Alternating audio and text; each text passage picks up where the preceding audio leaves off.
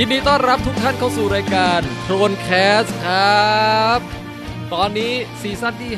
5เอพิโซดที่9นะครับชื่อตอนว่า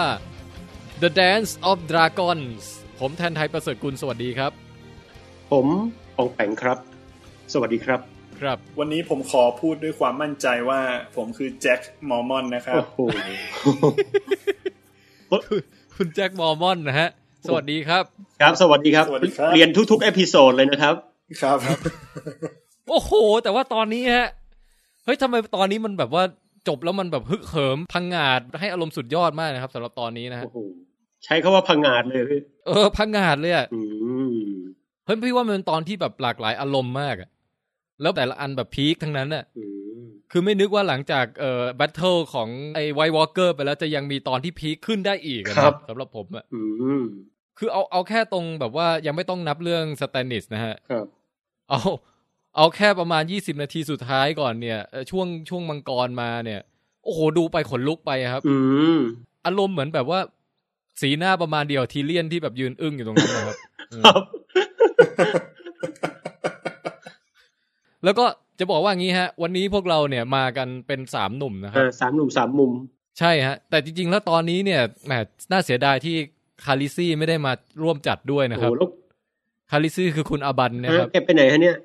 ช่างน่าเสียดายวันนี้คุณอบันติดภารกิจทางสังคมนะครับนะแต่ว่าทำไมรู้ไหมครับระหว่างที่ดูกันอยู่เนี่ยครับคุณอบันแกแบบอินมากกับตอนคาริซี่แบบมังกรผงาดเนี่ยว่าแล้วเชียวแล้วคือผมเนี่ยมือไวฮะหยิบเครื่องอัดมาอัดรีแอคชั่นของคุณอบันไว้ทันโอ้เจ๋งระหว่างที่กำลังดูอยู่ตอนนั้นเลยนะฮะเพราะฉะนั้นเนี่ยครับเดี๋ยวคุณผู้ฟังจะได้ไปฟังรีแอคชั่นของคุณอบันกันนะฮะสำหรับตอนช่วงท้ายของเอพิโซดที่9นี้ครับเชิญไปฟังก่อนฮะ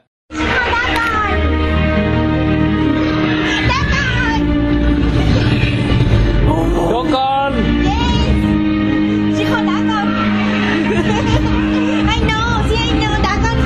ทุกคนหนีหมดเลยอ่ะโอ้มามียมดาก่อนโอ้โหโอ้โห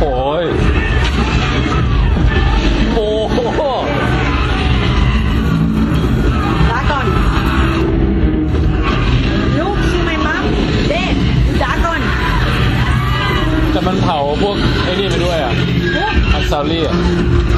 พี่ซัมได้no don't โดกอน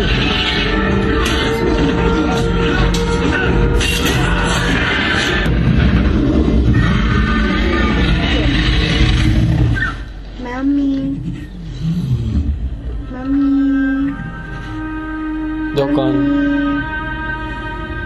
ผมพอจะจับที่เราชอบหนีทุกทีเลยคราวนี้ให้จับแล้วเนาะ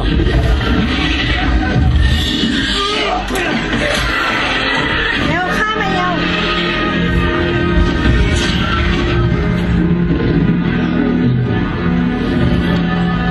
เฮ้ยขึ้นไปขี่เลยเหรอ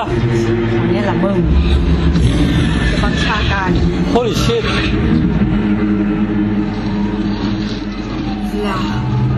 บลาไปเลยบลาโคตรเท่อะ Oh my god Queen of Dragon I think she can do it now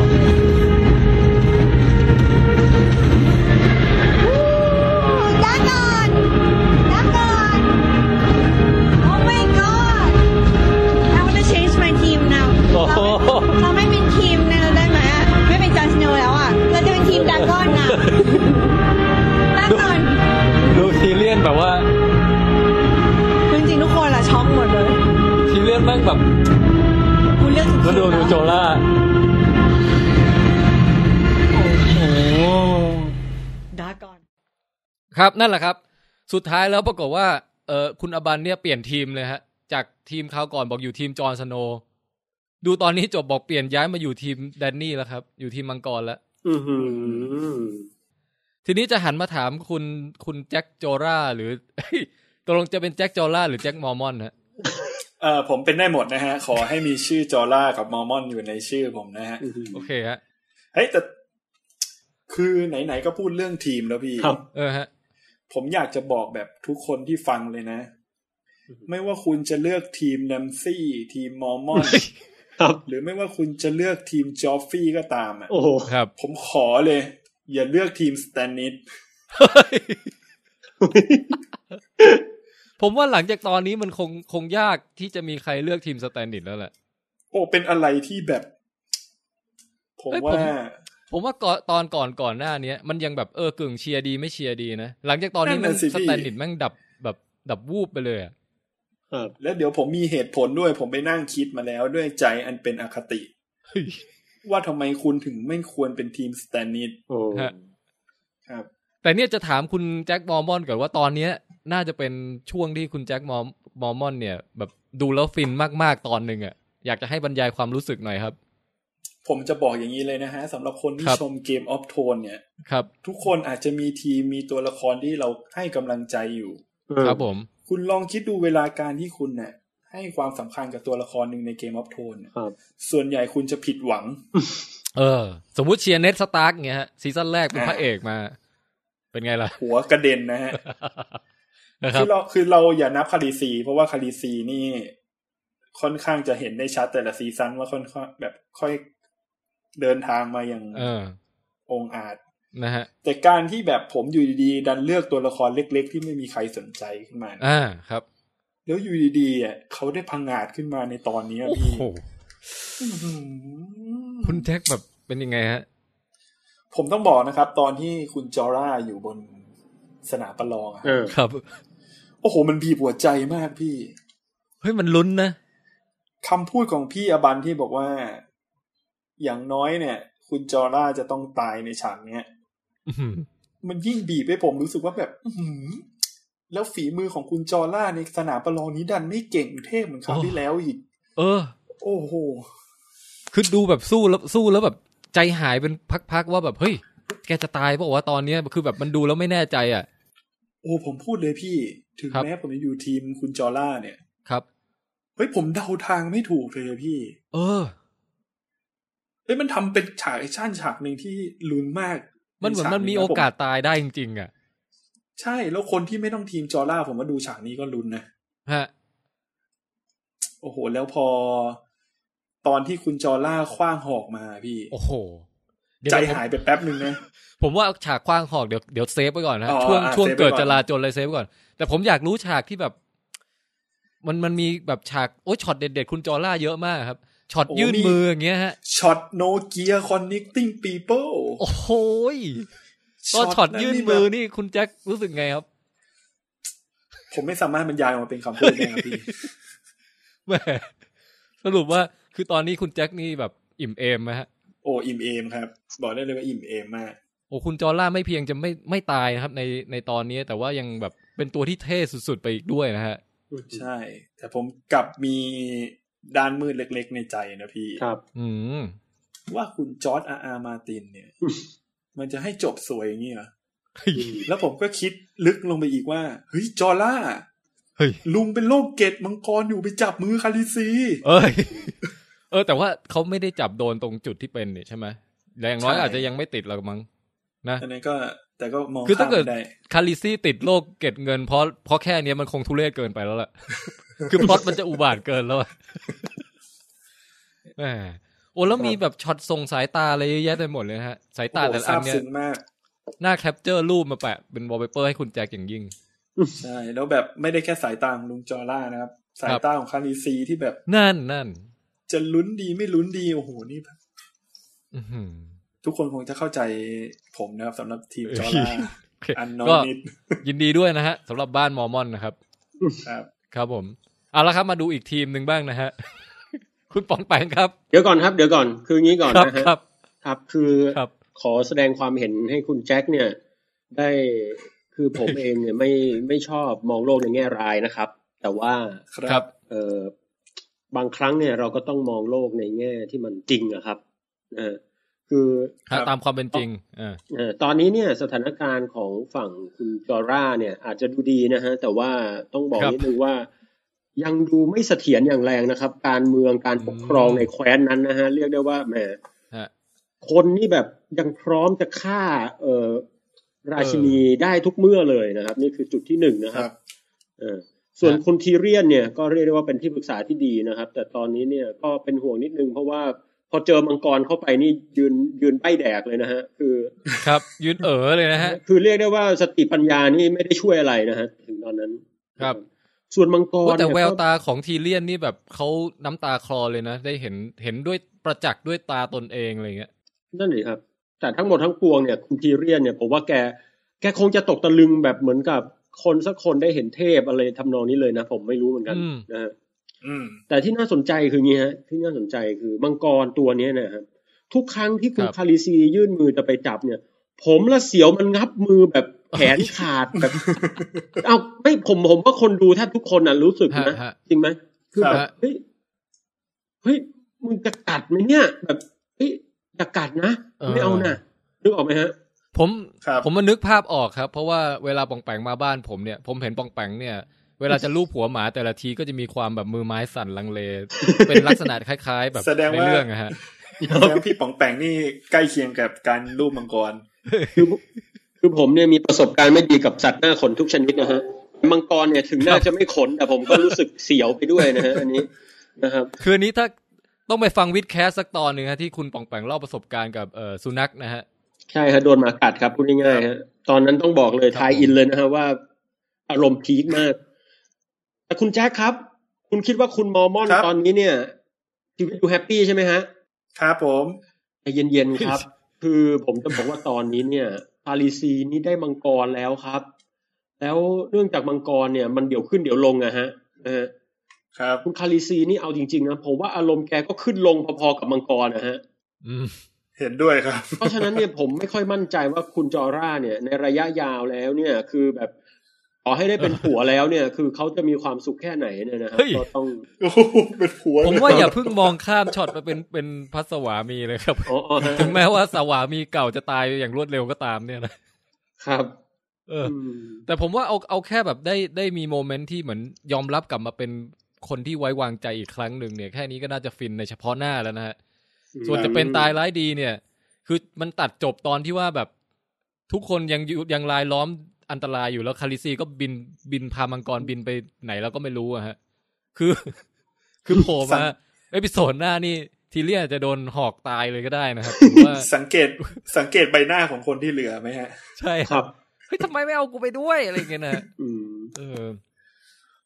ก็เนี่ยฮะยังต้องลุ้นกันต่อไปครับใช่ครับจะว่าไปแล้วเนี่ย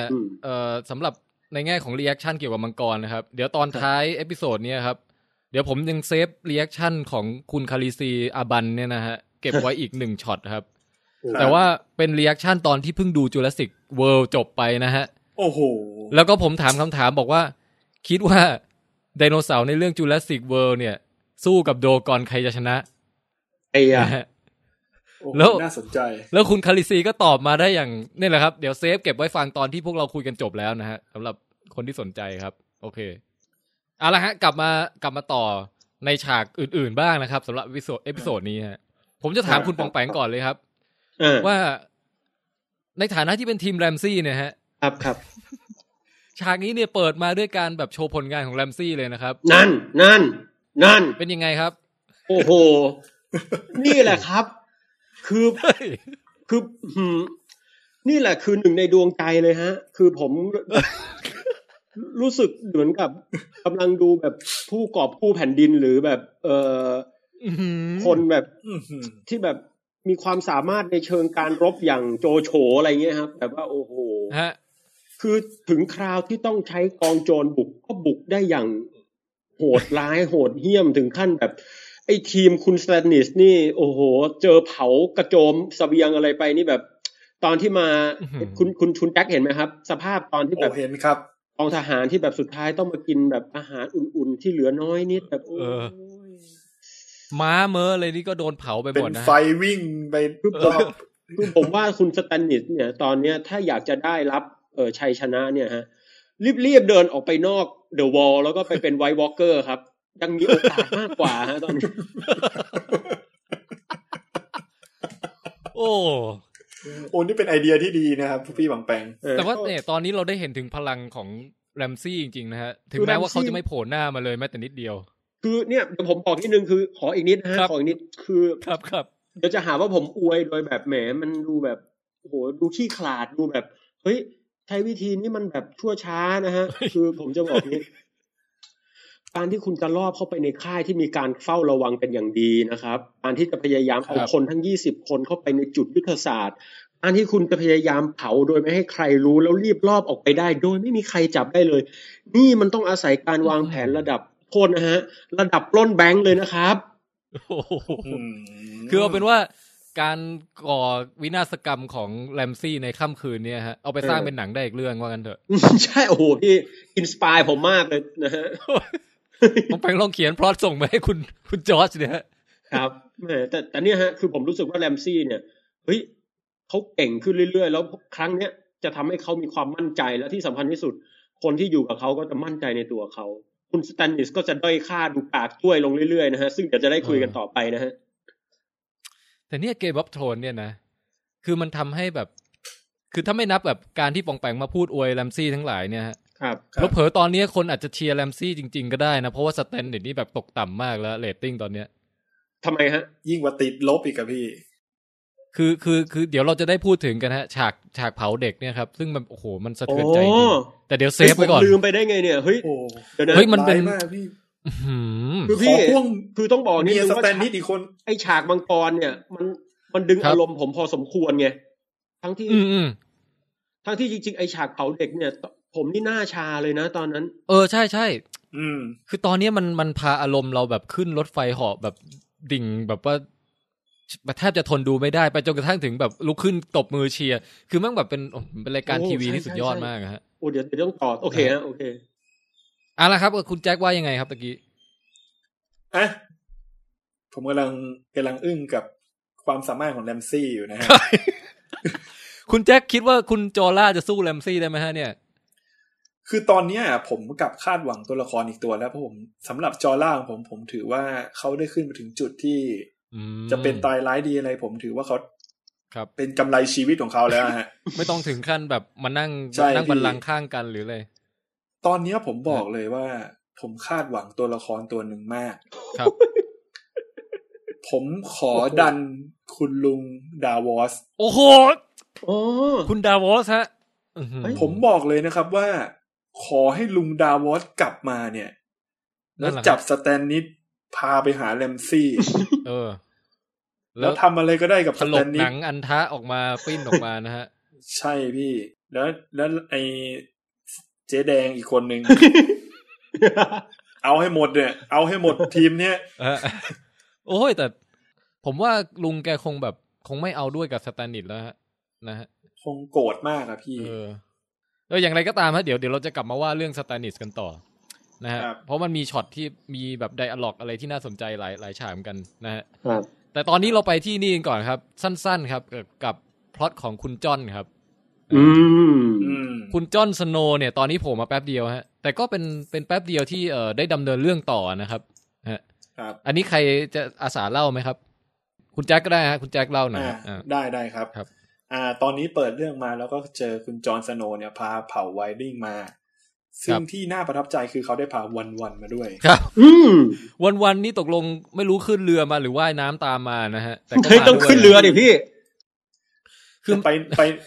ใบหน้าของวันนี่ดูอ่อนล้าอ่อนละหวยถวยแรงคือถ้าอยากรู้ว่าเดินทางกันมาเหนื่อยขนาดไหนเนี่ยให้ดูสีหน้าของวันนะใช่ครับหน้าเหนื่อยมากเหนื่อยจนผมกังวลนะพี่ว่าวันมันกลายเป็นไวท์วอล์กเกอร์แล้วป่ะนะฮะแต่ก็มีช็อตน่าตื่นเต้นตรงที่ว่าทุกคนก็มาหยุดยืนกันอยู่ตรงหน้าเดอะวอลครับแล้วก็ลุ้นว่าคุณอลิเซอร์ตอนเนี่ยจะเปิดประตูให้หรือเปล่านะฮะเฮ้ยตอนนั้นกดดันมากนะฮะบอกเลยว่าผมเนี่ยคิดว่าไม่เปิดให้เนี่ยโอ้โหบรรลัยจักรละแล้วมันจ้องกันอยู่นานมากอ่ะครับนะฮะจริงๆคุณอลิเซอร์ตอนน่าจะแบบฉี่ลงมาหรืออะไรสักอย่างนะฮะเป็นการแบบยามหรืออะไรเงี้ยแต่ว่าด้วยเกียรติของNight Watch สามัญรุ่นใหญ่นะครับก็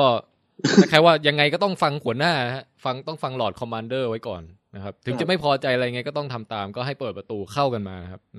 ผมกลับมองอีกแง่ครับคุณแจ็คและพี่แทนนะคือผมว่าไอ้คนเนี้ยมันเหมือนหาโอกาสตอนที่แบบมันซ้ำได้ชัวร์ๆพี่เพราะตอนเนี้ยมันแบบ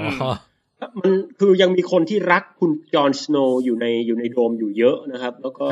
ถึงจะเสียกำลังไปบ้างตอนไปชวนพวกคนป่ามาแต่ว่ายังมีคนอยู่แล้วแบบเกิดมันต่อสู้ขึ้นมานี่จะดราม่าแล้วคุณจอห์นสโนว์ที่อยู่ข้างนอกเนี่ยจู่ๆจะได้พระเล่มงามแล้วหลุดเข้าไปได้นี่ชิบหายพอดีนะครับครับผมว่าเหมือนเขารอจังหวะแล้วแบบเนี่ยตอนเดินเข้ามาก็ยังบอกว่าเนี่ยเองใจดีนะเองเนี่ยมันจะนำพาความล่มจมมาสู่ยังจะมาแบบแม่นะฮะอันนี้ก็น่าสนใจบอกว่าอะไรนะ you are good man Jon Snow แต่ว่า you get us all kill ก็คือเดี๋ยวมึงก็ทำพวกกูตายหมดอะใจดีเถอะอะไรอย่างเงี้ยเนี่ยซึ่งตอนนี้สถานะของจอห์นสโนว์นี่ก็สุ่มเสี่ยงเหมือนกันนะพี่นั่นน่ะสิครับเพราะจริงๆตอนที่เลือกตั้งอะระหว่างจอห์นสโนว์กับเซอร์กับอะไรนะพี่อลิสเตอร์ตอนฮะอลิสเตอร์ตอนเนี่ยคือเราจะเห็นได้ว่าสูสีนะพี่ครึ่งถ้าไม่ได้เหรียญสุดท้ายของคุณลุงคนนั้นมาเนี่ยจอห์นก็ไม่ได้เป็นผู้นำนะฮะแล้วตอนนี้มันกลายเป็นว่าคนที่เข้าข้างจอห์นก็เริ่มเทใจไปอีกทางนึงแล้วอ่ะเริ่มไม่เห็นด้วยกับจอห์นแล้วก็ทุกครั้งเนี่ยทุกตอนก็ชอบถ่ายช็อตไอ้เด็กที่ชื่ออัลลี่อะครับเด็กที่แบบไม่พอใจจอห์นสโนว์อ่ะครับที่เป็นคนฆ่าอีกริดเนี่ยนะฮะซึ่งก็เหมือนมีแววตาแบบเหมือนแบบมีแผนการชั่วร้ายอะไรบางอย่างอยู่ในหัวตลอดเวลานะฮะสำหรับเด็กคนนี้ไม่รู้ว่าในเอพิโซด10ที่จะถึงเนี่ยจะทำอะไรหรือเปล่านะครับน่ากลัวอยู่นะอันเนี้ยครับแต่ตรงนี้ก็มีไดอะล็อกที่ผมชอบนะครับในฉากนี้ก็คือว่าเดินเข้ามาเนี่ยจอห์นสโนว์แบบทั้งเหนื่อยล้าจากการเดินทางด้วยไหนจะแบบขึ้นรถลงเรือนะฮะไหนจะแบบว่าเพิ่งหนีไวท์วอล์กเกอร์มาแต่เท่านั้นไม่พอยังแสดงออกมาซึ่งอารมณ์เสียใจว่าทำไมเขาถึงไม่สามารถช่วยได้ทุกคนคือปล่อยให้คนตายไปตั้งแบบไม่รู้เป็นพันๆนะฮะรู้สึกเสียใจมากที่แบบเฟลแต่ทีนี้แซมก็มาปลอบบอกว่าเอ้ยเพื่อนยากเจ้าจงมองสีหน้าของคนที่รอดมาเหล่านี้สิเห็นไหมว่าพวกเขาเนี่ย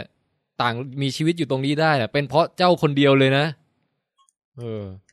ซึ่งมันก็ทำให้แบบรู้สึกว่าแซมมันให้กำลังใจเพื่อนว่ะแต่จอห์นก็ยังเศร้าอยู่ดีแหละอันนี้ตรงนี้ป่องแปงว่าไงฮะคือคุณจอห์นเนี่ยครับเป็นพวกที่หวังสูงนะครับมีอุดมการณ์เขาก็จะมีอารมณ์แบบนี้นะครับซึ่งก็โอเคแต่คุณแซมมอนทัลลี่เนี่ยผมว่าเป็นคนที่น่าสนใจมากนะสำหรับผมคือเขาแบบมันเหมือนจะอ่อนดอยอะพี่แต่แบบไอ้หมอนี่มันมีความรู้มันมีวิธีการแบบคือมันอยู่ในกลุ่มนั้นได้โดยไม่ตายนี่มันถือว่าเฮ้ยคือกลุ่มนั้นจริงๆมันอันธพาลเยอะนะมันเถื่อนมากอะพี่คือเป็นผมตายภายในวัน2วันแน่นอนนะแต่อันนี้แบบเฮ้ยมันเด็กเนิร์ดอยู่อย่างเงี้ยฮะใช่พี่มันใช้ได้นะผมว่าคุณแซมมอนทัลลี่เนี่ยไวท์วอล์กเกอร์ก็ฆ่ามาแล้วนะโอ้โหอันนี้ถือเป็นผลงานชิ้นโบแดงถึงจะไม่มีใครเชื่อก็ตามนะฮะแต่มันมีเด็กคนนึงที่จอห์นสโนว์แบบยิ้มให้อะฮะเด็กคนนั้นน่ะก็เด็กคนที่ฆ่าอีกิตป่ะพี่เด็กคนที่แบบพอจอห์นสโนว์ไปก็รู้สึกว่าที่ทำไมต้องไปวะอะไรเงี้ยชื่ออัลลี่ครับคนนี้ที่ผมพูดตะกี้ว่าแบบกล้องชอบจับบ่อยๆฮะก็แสดงให้ตอนเนี้ยเห็นได้ชัดว่าคุณจอห์นสโนว์ก็มองไปทางเด็กคนนี้แล้วก็แบบเฮ้ยยิ้มให้นะครับจอห์นยิ้มให้ใช่ไหมครับแต่เด็กไม่ยิ้มตอบหรือเปล่าหรือยังไงเด็กทำหน้าเหมือนไปดมตูดคนตอนจัดมาครับโอเคครับผมนึกสีหน้าออกเลยครับครับประมาณนั้นนะครับก็เนี่ยฮะก็ทิ้งท้ายไว้สำหรับพล็อตของตรง The Wall นะครับซึ่งก็น่าจะเกิดอะไรขึ้นบางอย่างในเอพิโซดถัดไปนะครับครับละครับอันนี้เราออกจากบริเวณเขตหนาวไปเขตอบอุ่นบ้างฮะไปดูวิถีชีวิตของเด็กสาวขายหอยกันบ้างครับหอยแครงหอยแมลงภู่เดี๋ยวนะก่อนจะไปถึงเด็กสาวขายหอยผมขออีกนิดนึงนะครับครับคือตอนนี้มีความน่าสนใจในฝั่งโลกน้ำแข็งเนี่ยนะครับก็คือว่าการเมืองในตอนนี้เนี่ยก็จะบอกนิดนึงนะครับว่าแบ่งเป็น2ฝัก2ฝ่ายคือกลุ่มรักจอห์นสโนว์นะครับก็จะเขียนเป็นไอแล้วก็หัวใจนะครับแล้วก็จอห์นสโนว์นะครับส่วนไอ้กลุ่มที่ไม่รักจอห์นสโนว์เนี่ยก็จะพยายามแบบขัดแข้งขัดขาแล้วก็รู้สึกว่าไม่รักเนี่ยคือไม่รักส่วนตัวกับรู้สึกไม่เห็นด้วยกับนโยบายนะฮะซึ่งตรงนี้เนี่ยน่าสนใจมากแล้วก็ไอ้คนที่มาใหม่ๆเนี่ยตอนเนี้ย ก็ไม่รู้ว่าจะเชื่อถือใจได้แค่ไหนนะครับเพราะบางทีก็ยังมีความคับแค้นกันอยู่นะน่าสนใจมากว่าพวกที่มาใหม่เนี่ยจะอยู่กันแบบไหนอยู่กันแบบปลูกข้าวปลูกเลี้ยงปลาเพาะปลูกอะไรกันยังไงอันนี้แหมมันคนมันเยอะครับที่เขาบอกจะพากันตายผมว่ามีส่วนนะครับไม่ใช่แบบพูดถึงในแง่ของนโยบายเนี่ยผมเชียร์นโยบายจอห์นสโนว์นะเพราะผมอยากเห็นสันติภาพว่ามันจะเกิดขึ้นได้อย่างไรอ่ะอยากจะให้มันสำเร็จนะฮะแล้วก็เหมือนกับแบบว่าเวลาคนมันฆ่ากันเพราะแบบเพียงแค่คนละเผ่าพันธุ์กันหรืออะไรเงี้ยมันดูแล้วมันเศร้าอ่ะเราไม่อยากให้ทะเลาะกันด้วยเรื่องเพียงแค่นั้นอะไรเงี้ยนะครับไอ้ตรงนี้ผมคิดให้พี่แทนก่อนนั่นเนี่ยพูดจบแล้วครับอันนี้สำหรับผมก็คิดว่าจริงๆมันก็อาจจะไม่ได้แย่อย่างที่คิดนะพี่เพราะว่าการที่เผ่าไวริงเข้ามาในเดอะวอลอ่ะปกติอ่ะภาพของเราตอนที่เราอยู่ฝั่งเดอะวอลแล้วยังไม่ได้ออกไปนอกกำแพงคือเราคิดว่าพวกไวริงเนี่ยคือเป็นพวกป่าเถื่อนโหดร้ายแต่ครั้งเนี้ยกลุ่มคนที่เดินมามีทั้งแม่ทั้งเด็กแก่คนชราเดินมาด้วยซึ่งคือเหมือนได้ภาพที่ทำให้คนในเดอะวอลใช่ครับเห็นมีความเห็นอกเห็นใจว่าเป็นเพื่อนมนุษย์เหมือนกันอะไรอย่างเงี้ยนะฮะใช่ครับแล้วผมว่าถ้ายิ่งไวท์วอล์กเกอร์มาประชิดกำแพงเร็วมากเท่าไหร่เนี่ยผมว่าเขาก็จะดีกันเร็วมากขึ้นเท่านั้นเพราะว่าก็คงได้ช่วยเหลือกันนะฮะที่แน่ๆเนี่ยวันๆเนี่ยคงหาเมียยากนะฮะครับผมหรือว่าที่ทำหน้าเซ็งนี่เพราะอย่างนี้ป่ะฮะอันนี้ผมว่านะพี่คุณวันๆเนี่ยถ้าจะมีเมียเนี่ยนะครับต้องแบบรอแบบคุณอะไรนะที่อยู่ King's Landing แล้วอย่าบอกว่าบรีแอนลุงรอคุณเดอะเมลเทนแต่งหญิงก่อนไหมฮะอะไรอย่างนั้นนะครับโอเคฮะแม่พี่แอนตัวเล็กไปฮะเมื่อเทียบกับบุญนะฮะนั่นดีครับกลับมาที่เขตอบอุ่นกันบ้างครับไปที่เมืองชื่อบราโวสนะครับแม่ก็เป็นเรื่องราวของเด็กสาวขายหอยของเรานะครับคุณลาน่าฮะ Oyster Clams and Cockles คือดูตอนนี้จบแล้วเนี่ยมีประโยคติดหูอยู่2ประโยคฮะอันแรกคือที่แบบคาลิซี่สั่งให้มังกรบินนะครับวลาคือออกผลดูจบปุ๊บนี่ผลวลาทั้งวันเลยนะฮะแบบชี้นิ้ววลาตลอดเลยแต่ว่าอีกประโยคที่ติดหูก็คือเนี่ยฮะหอยแครงหอยแมงภู่หอยนางรมมาแล้วจ้าครับผมขออีกคำติดหูได้ไหมครับครับ too old too old แกไปมึงจะเอาเด็กไปไหนครับเฮ้ยแต่มันคุณลาน่านี่ขายหอยได้อย่างแบบมันเหมือนตลาดบ้านเราจริงๆอะฮะ Oyster Clams and Cockles Oyster Clams and Cockles คือดูฟังแล้วฮามากฮะคุณบอกไปว่าไงครับคือผมมีความรู้สึกว่าแบบเฮ้ยมันเหมือนตลาดบ้านเราจริงเหรอพี่คือตลาดบ้านเราอย่างดีก็แบบหอยแครงหอยแมงปูเฉากล้วยครับเฉากล้วยอะไรอย่างเงี้ยคือมันจะเป็นเสียงที่ฟังแล้วไม่รู้ว่ามึงขายอะไรแล้วก็ชะโงกหน้ามาดูถึงจะรู้อ่ะพี่นึกออกป่ะคืออย่างผมอยู่อุบลเนี่ยจะมีเจ้านึงเขาตะโกนเนี่ยทุกเช้าพี่ฟังออกไหมอันนี้คือขายอะไรครับเนี่ยขายปลาท่องโกฮะแล้วมันปลาท่องโกยังไงวะปลาท่องโกง่ะอะไรอย่างเงี้ยโอเคฮะนึกออกครับคือจะไม่มีใครที่แบบพูดชัดถ้อยชัดคำกันสักคนนะในตลาดบ้านเราแล้วอย่างที่สองคือผมรู้สึกน้องเขาเสียงมันไพเราะนะพี่แต่แบบมันควรจะไปอยู่โรงโอเปร่าไม่ควรจะมาอยู่ตรงตลาดสดซึ่งแบบฟังบ่อยๆแล้วขนลุกอ่ะนะฮะก็คืออันเนี้ยฮะคุณอารยาเนี่ยครับก็ขายหอยอยู่นะครับแล้วก็จริงๆมิชชั่นคือวันนี้จะต้องเป็นวันที่ไปวางยาเดอะตินแมนละที่นั่งทำอะไรไม่รู้อยู่ตรงที่เดิมทุกวันนะฮะแต่ปรากฏว่าในขณะที่กำลังจะลงมือนั่นเองครับก็มีเรือมาเทียบท่าแล้วก็อารยาก็หันไปมองแล้วก็ถึงกับพังงะฮะถึงกับไม่ขายหอยต่อเลยยืนจ้องแบบปรากฏว่าคนที่อยู่บนเรือนั้นเป็นคนที่มีความสำคัญครับอันนี้ตอนแรกคุณป่องแปงเห็นแล้วคุณป่องแปงจำได้เลยไหมฮะว่าจำได้ฮะเป็น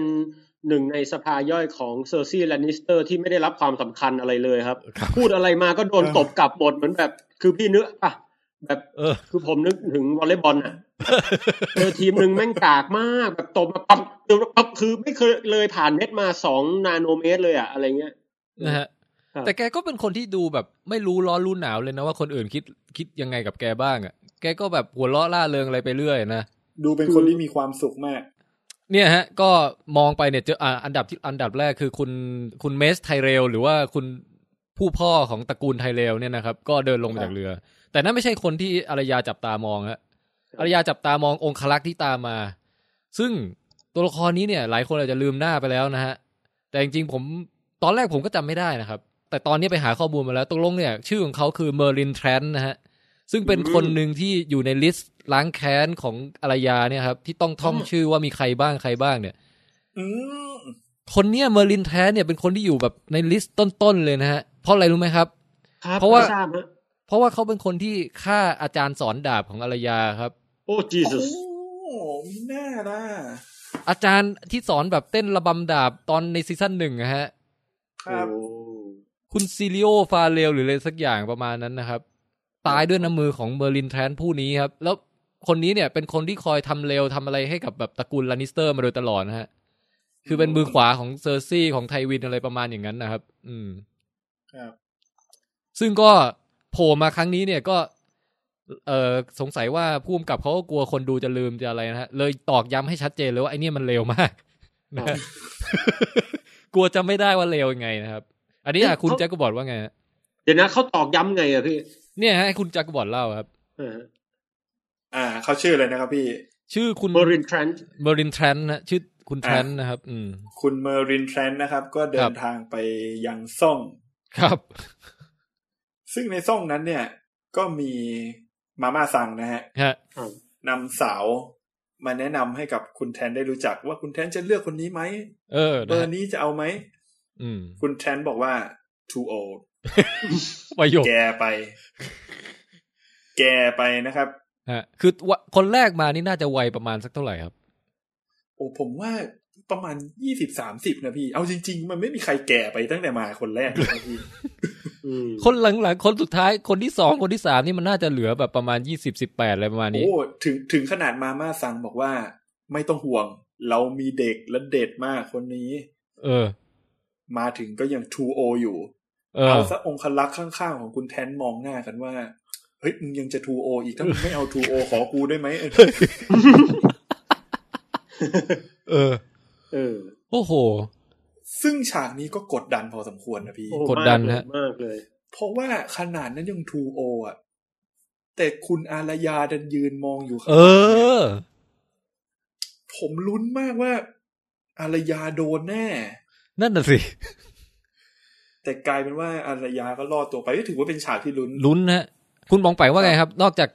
ซันซ่าโดนตุ๋ยแล้วเนี่ยเรายังต้องมานั่งลุ้นว่าอารยาจะโดนด้วยหรือเปล่านะฮะเป็นไงครับคือผมลุ้นมากเหมือนกันครับรู้สึกว่าเฮ้ยมันจะโดนไหมเนี่ยแล้วแบบแหมไอ้นี่ก็แบบแย่ตัวเองเข้าไปเหลือเกิน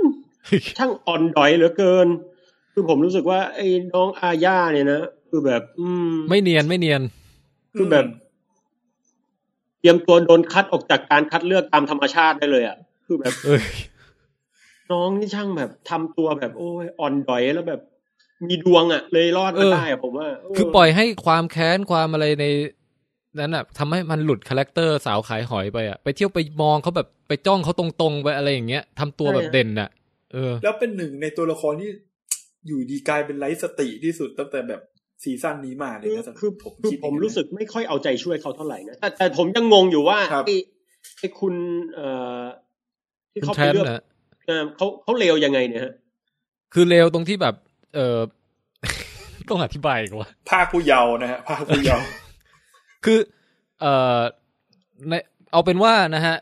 หนึ่งในความเลวของเขาก็คือว่าอย่างที่บอกครับคือเขาเป็นมือขวาที่ก่อกรรมทำเข็นให้กับลานิสเตอร์มาตลอดนะครับรวมทั้งฆ่าอาจารย์ที่อารยารักษ์แสนรักด้วยนะฮะอาจารย์ฝึกดาบและมีหนำซ้ำฮะยังเปิดเผยมาในเอพิโซดนี้ว่ายังชอบเอาเด็กอีกด้วยนะครับอันนี้ก็คือให้ชัดเจนเลยว่ามันเลวและสมควรตายนะฮะแต่อย่างนี้ฮะผมจะบอกนิดนึงครับคือตอนที่ดูฉากเนี่ยก็รู้สึกได้ว่าเอ๊ะคือผมรู้สึกว่าถ้าผมเป็นผู้กำกับหนังนะ ผมจะแบบเท้าความนิดนึงว่าไอ้หมอเนี่ยเป็นใครอาจจะเป็นแฟลชแบ็กเล็กๆนะครับนึกออกไหมผมรู้สึกพี่ว่ามันห้ามแฟลชแบ็กในตรงกลางเรื่องไงแต่ว่ามันอาจจะมาขึ้นตอนต้นเรื่องได้แบบว่า previously on Game of Thrones อะไรอย่างเงี้ยนึกออกป่ะอ๋อทำไมห้ามแฟลชกลางเรื่องอ่ะพี่ผมว่าได้นะเพราะว่ามันเหมือนมันไม่ใช่วิสัยของซีรีส์เรื่องนี้เรื่องอื่นยังมีแฟลชแบ็กมีอะไรแบบ Lost อะไรอย่างเงี้ยมีแฟลชแบ็กได้ใช่มั้ยแต่เรื่องนี้มันแทบจะไม่มีแฟลชแบ็กมาก่อนเลยสักครั้งเดียววะถ้ามีปุ๊บเนี่ยมัน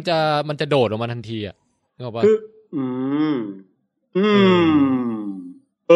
จริงด้วยเพราะอะไรเนาะไม่มีแต่จริงด้วยไม่มีแฟลชแบ็กจริงด้วยใช่ฮะแล้วแฟลชแบ็กมีครั้งเดียวครับ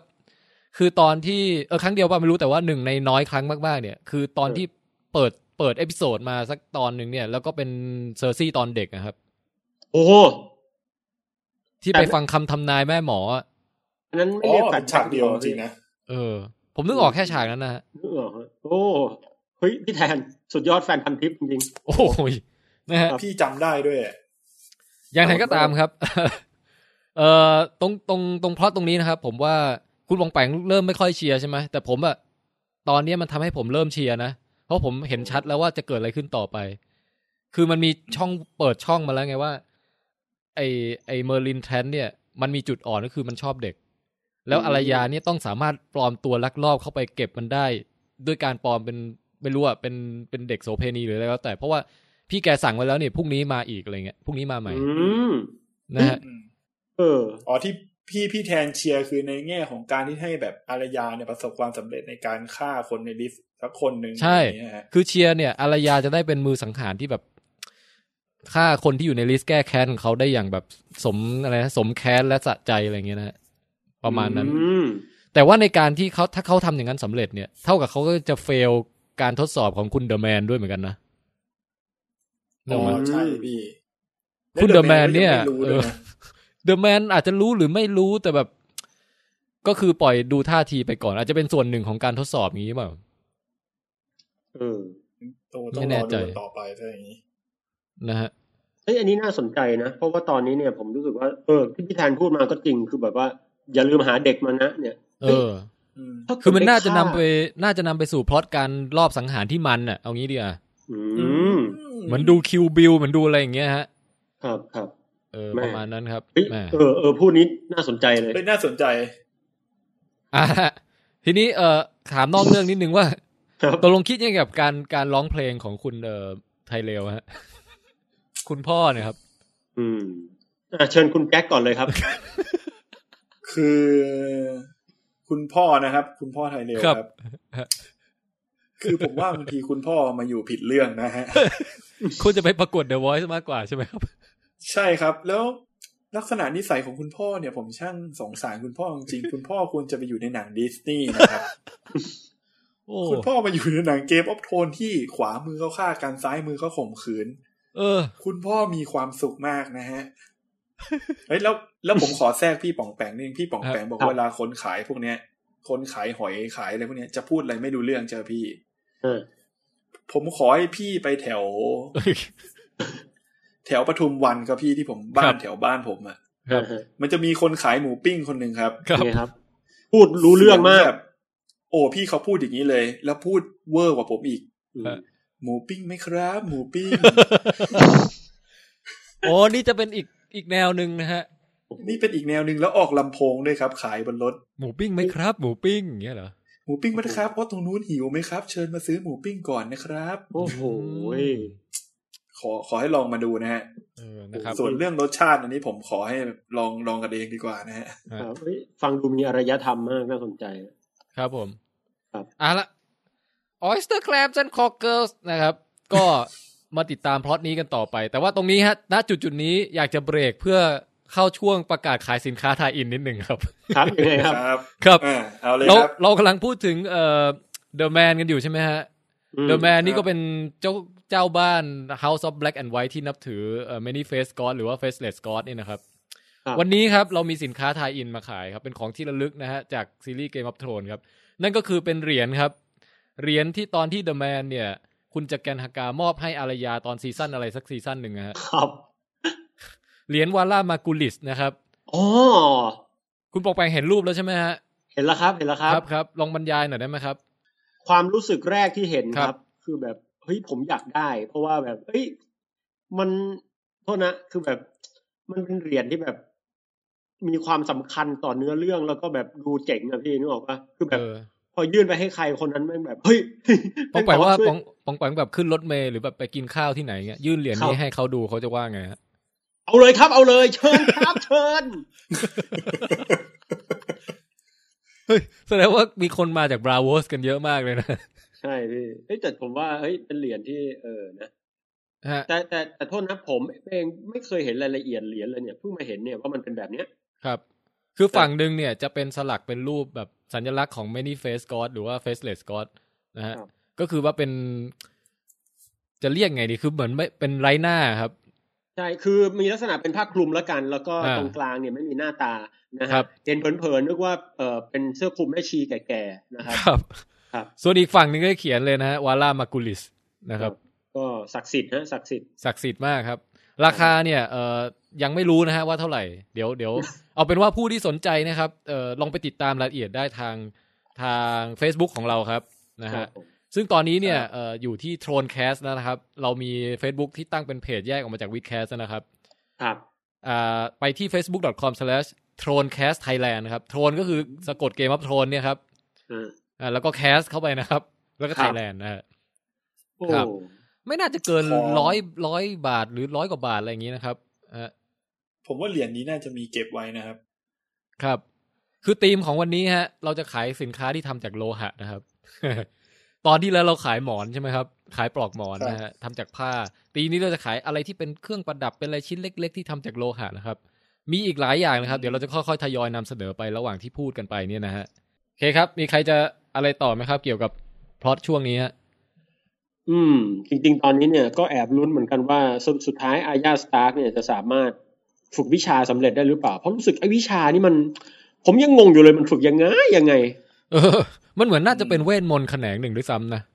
ครับนะฮะแต่วันก่อนคุยกับอาบันเนี่ยอาบันบอกผมได้ข้อสรุปกันมาว่าพล็อตของอารยาตอนนี้เหมือนไปฝึกนินจาครับครับคือเหมือนกับว่าเป็นนินจาไร้เงาที่แบบ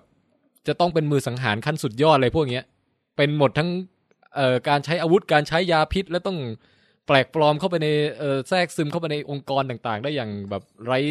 เขาเรียกอะไรนะร่องรอยอะไรอย่างเงี้ยฮะซึ่งถ้ามันได้อย่างนั้นจริงก็น่ามันดีเหมือนกันนะมันพี่อาจจะได้ต้องรอดูกันต่อไปพี่บันนี่แกคิดไปได้ไงเนี่ยคือเนี่ย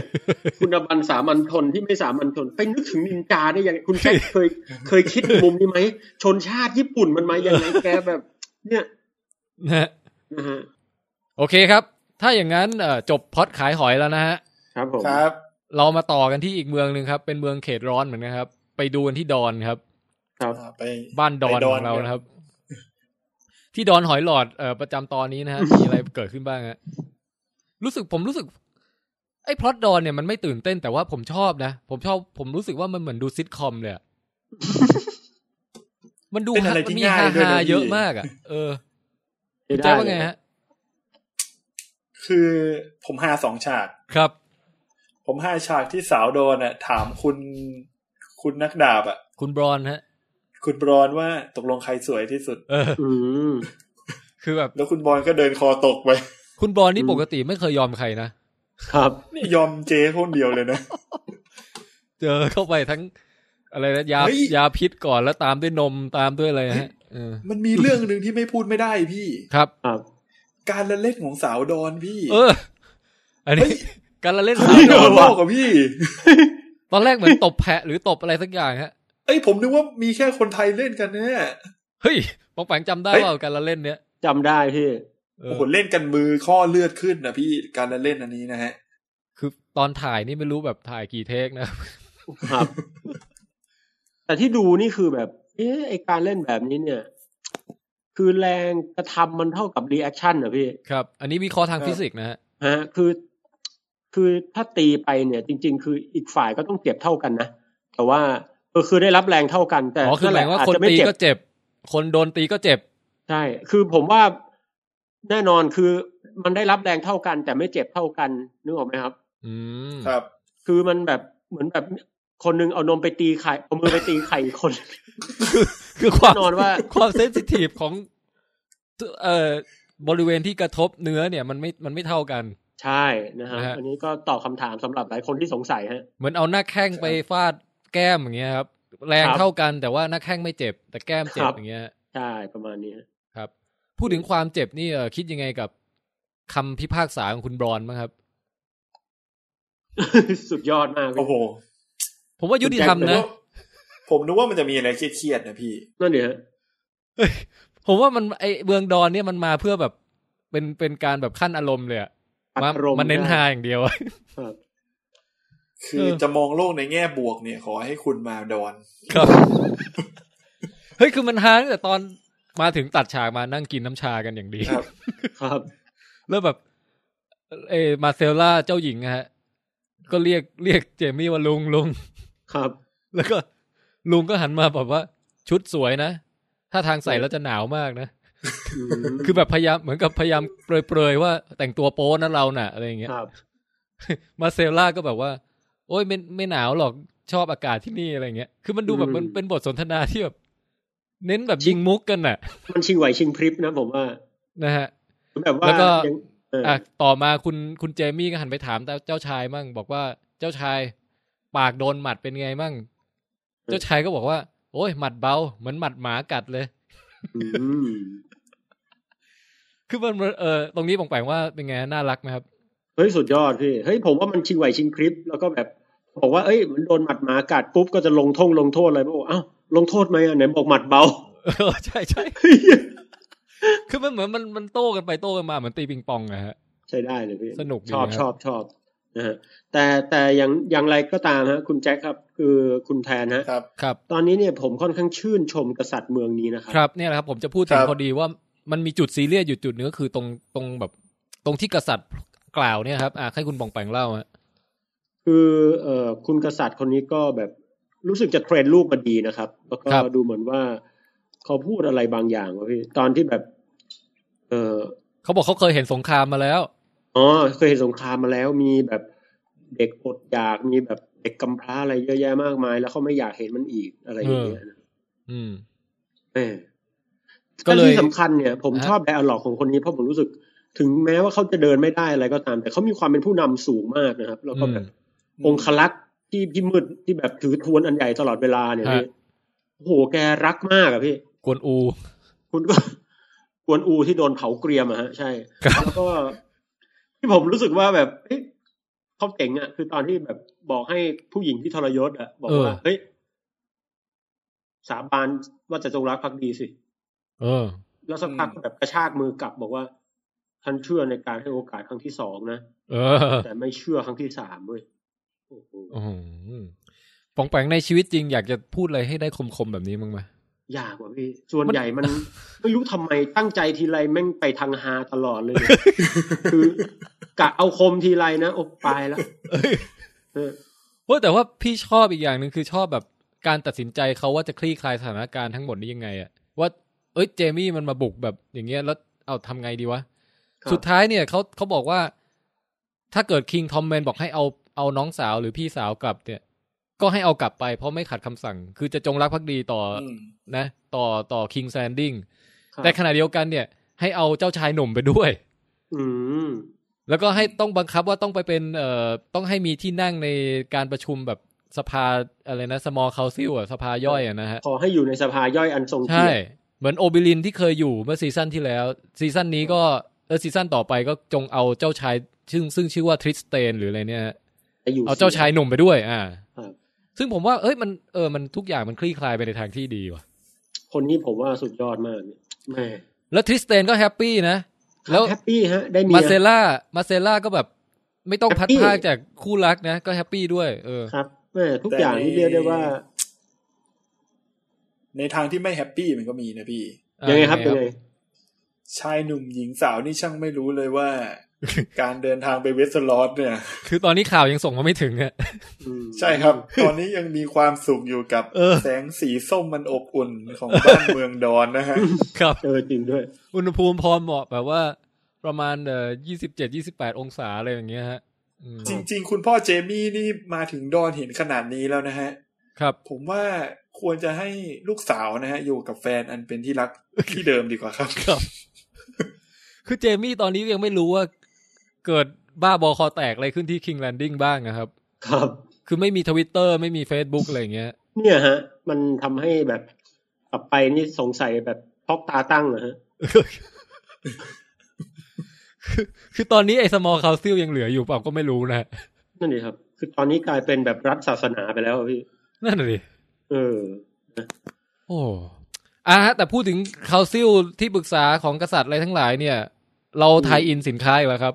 ครับยังไงฮะยังไงครับผม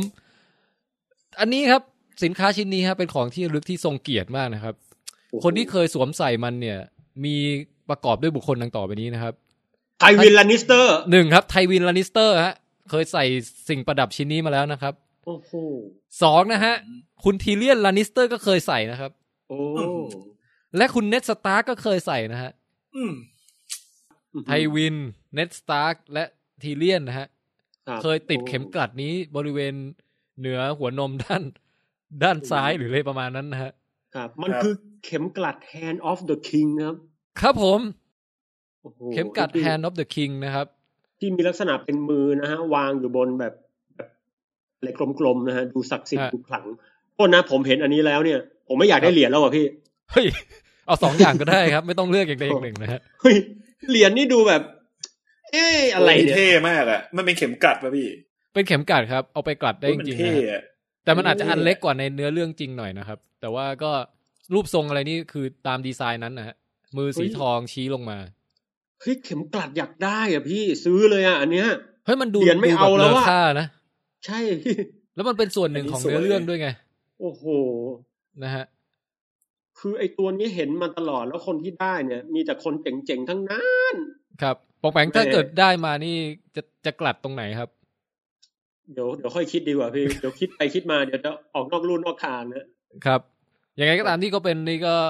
สินค้าที่ระลึกอีกชิ้นหนึ่งนะครับที่ใครอยากจะสนับสนุนรายการเราก็มาช่วยกันอุดหนุนได้นะครับน่าจะขายราคาไม่แพงครับเดี๋ยวไปดูรายละเอียดกันที่ Facebook นะฮะ Thronecast Thailand ครับแล้วเดี๋ยวพวกเราก็จะมีแบบเป็นของที่ระลึกอาจจะเป็นอะไรเล็กๆน้อยๆลายเซ็นรูปอะไรว่ากันอีกทีนะครับผมโอเคครับนี่แหละครับกลับมาต่อกันที่เมืองดอนอีกนิดนึงครับยังเหลืออีกนิดๆหน่อยๆฮะอย่างเช่นตอนสุดท้ายฮะที่คุณเอลาเลียแซนนะครับคุณเอลาเลียก็คือเป็นเมียของโอเบรินนะฮะชื่อคือตอนนี้เนี่ยเนื่องจากมีเวลาเตรียมตัวนิดหน่อยนะครับผมเลยพยายามไปจดชื่อทุกคนมาให้ถูกต้องนะครับตอนที่ผ่านมานี่คือจำชื่อได้ทุกคนเลยตอนที่ผ่านมานี่ไม่มีใครจำชื่อใครได้เลยนะครับตอนนี้เลยพยายามจะเอาซะหน่อยนะฮะก็คือผู้หญิงคนนี้ฮะ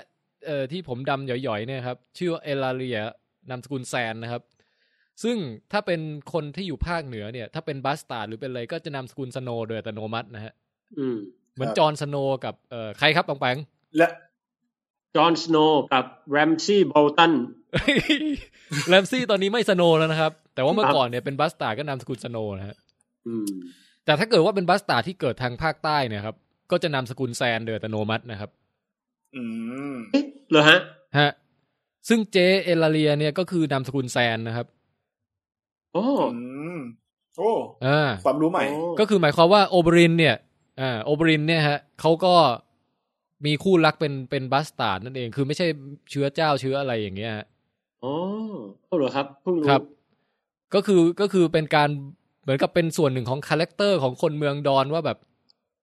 ถ้าขึ้นต้นว่าคำว่ารักแล้วเนี่ยจะเป็นใครยังไงก็ไม่สำคัญไม่เกี่ยงอะไรเงี้ยครับไม่ต้องมีชาติตระกูลอะไรก็ได้อะไรเงี้ยใจอย่างเดียวนะครับซึ่งตรงนี้เนี่ยก็เป็นไดอะล็อกที่คุณเอลาเลียเดินเข้ามาหลังจากที่แบบก้ำกลืนน้ำตาจากหลังจากจูบแหวนเสร็จแล้วนะฮะก็เดินเข้ามาอยู่ดีๆทำมาตีญาติดีกับเจมี่ครับจำได้ไหมฉากนั้นจำได้ฮะฉากนี้ผมชอบนะฉากนี้ยังไงครับยังไงคือฉากเนี่ยคุณเอลาเลียเนี่ยครับไม่ใช่มาเลเรียนะเขามาเดินคุยกับเจมี่เนี่ยเฮ้ยผมว่าฉากนี้มันทำให้เจมี่แบบอึ้งไปเหมือนกันนะที่บอกว่าเฮ้ยไม่ต้องมาปิดบังความลับอะไรหรอก ก็ลูกไม่ใช่เหรอก็ห่วงลูกไม่ใช่เหรอ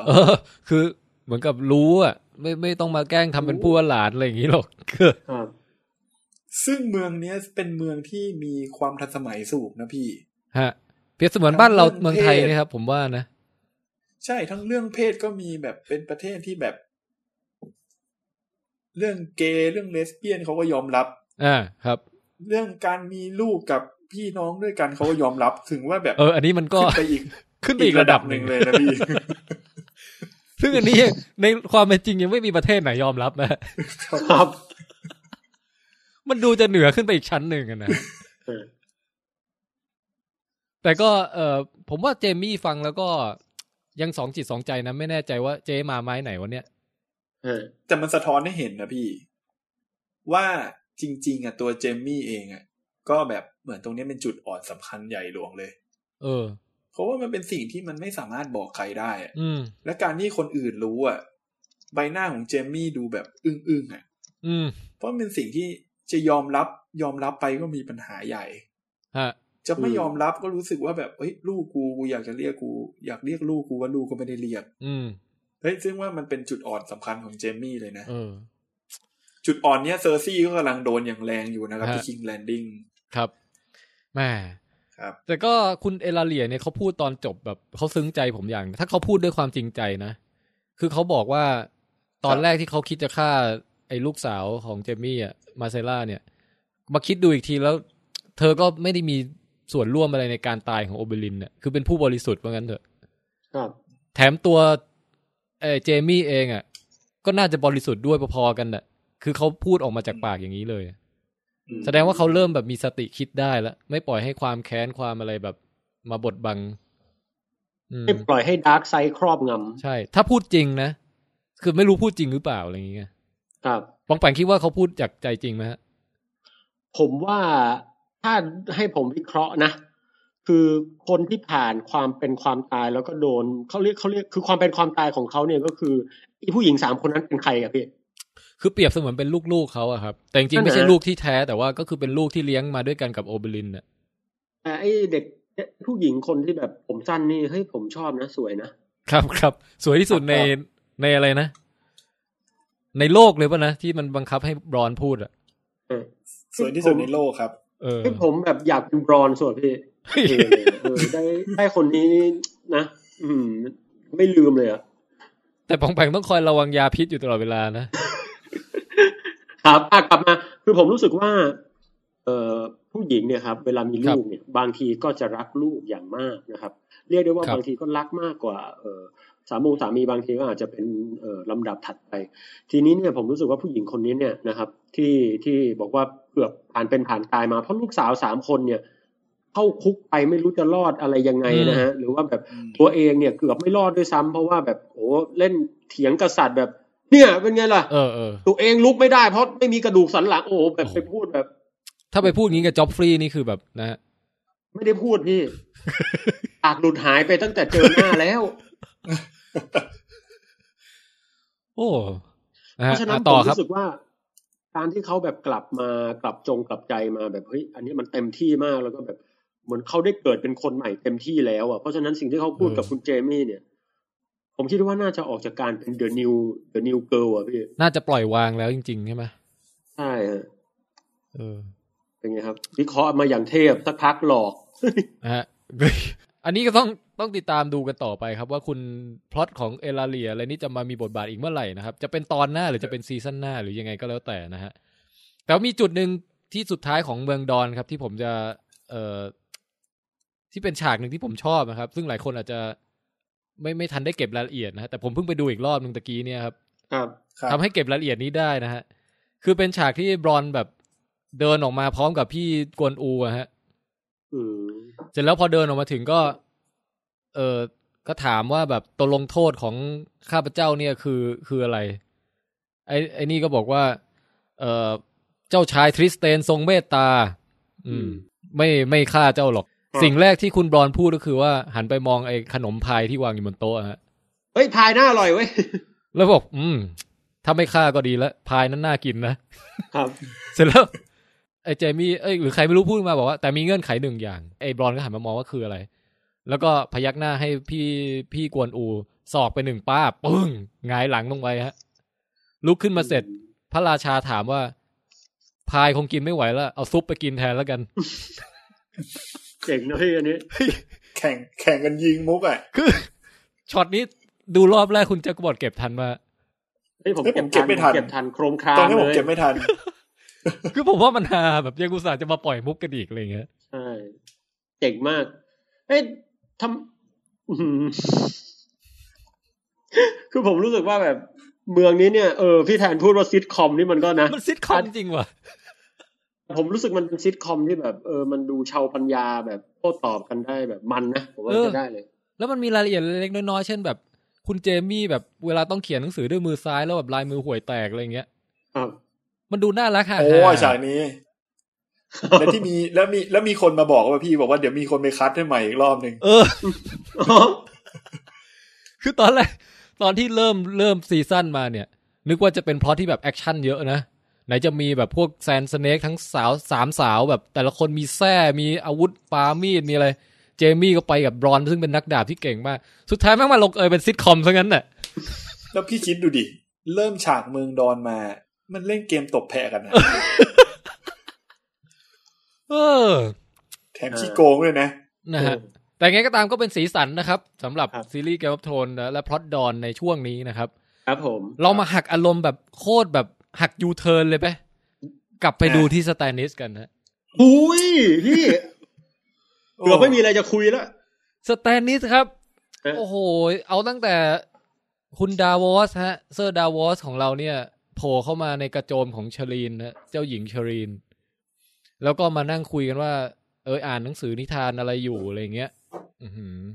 แล้วก็แบบมีฉากซึ้งใจเยอะนะแบบมีการแบบเอาไม้มาเหลาเป็นกวางแบบเอามาให้เป็นของขวัญอะไรเงี้ยมีการแบบกล่าว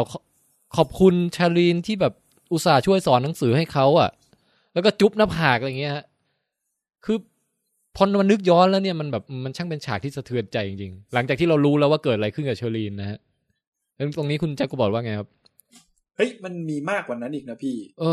คือมันเป็นฉากที่คุณดาวอสรู้สึกเป็นห่วงชาลีนมากอ่ะจนแบบเราเชียร์เขาเลยอ่ะเขาถึงขนาดบอกกับ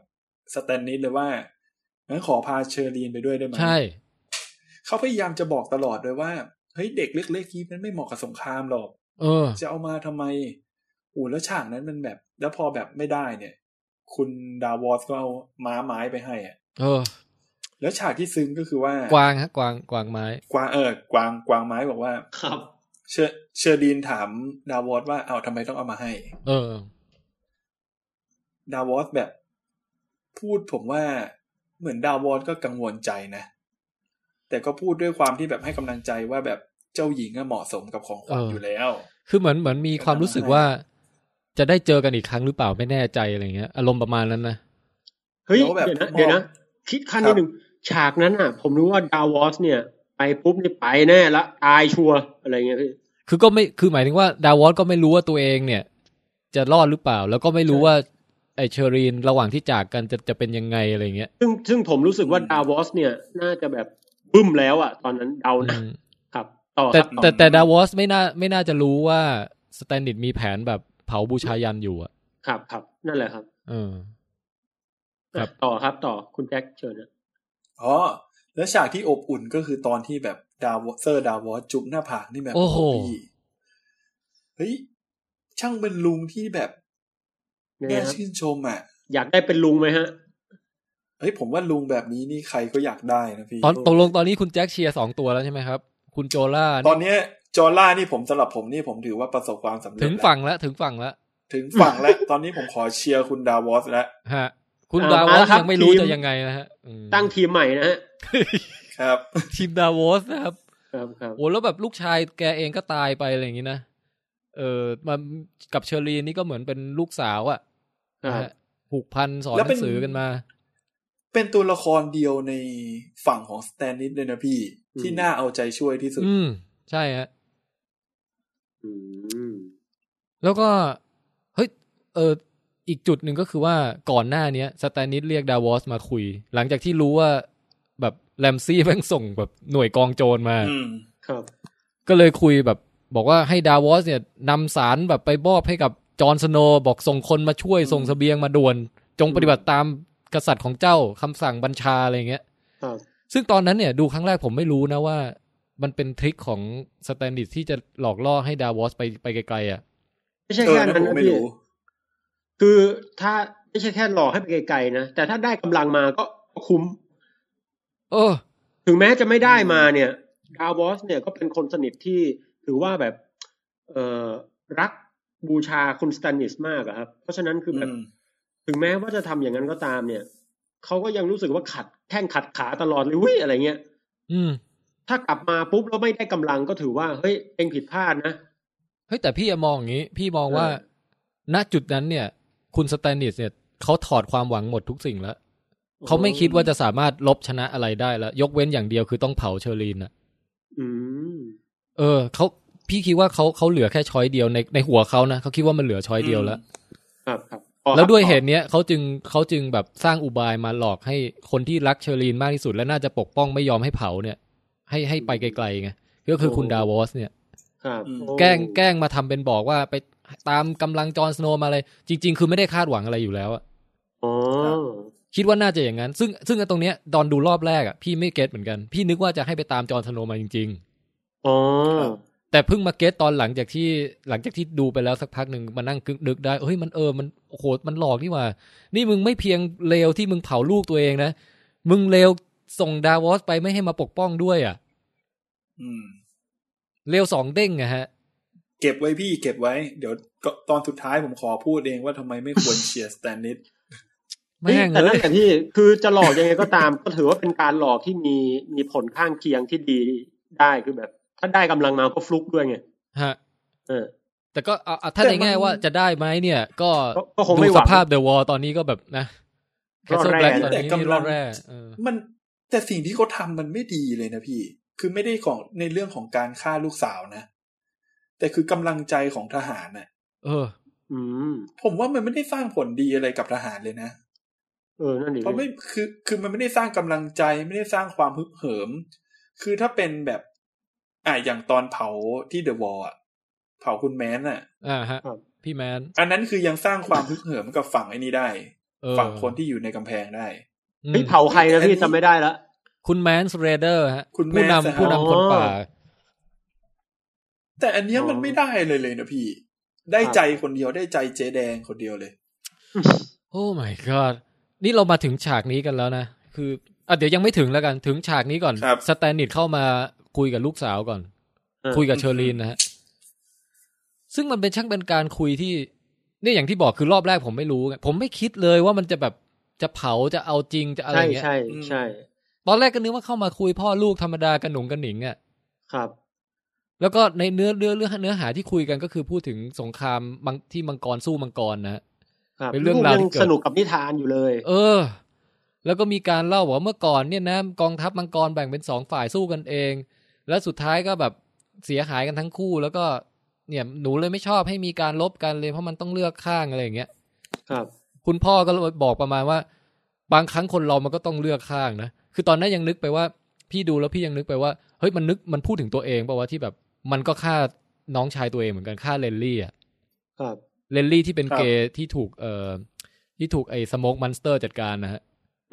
ครับแล้วก็แต่พูดไปพูดมาเฮ้ยมันออกแนวประมาณว่า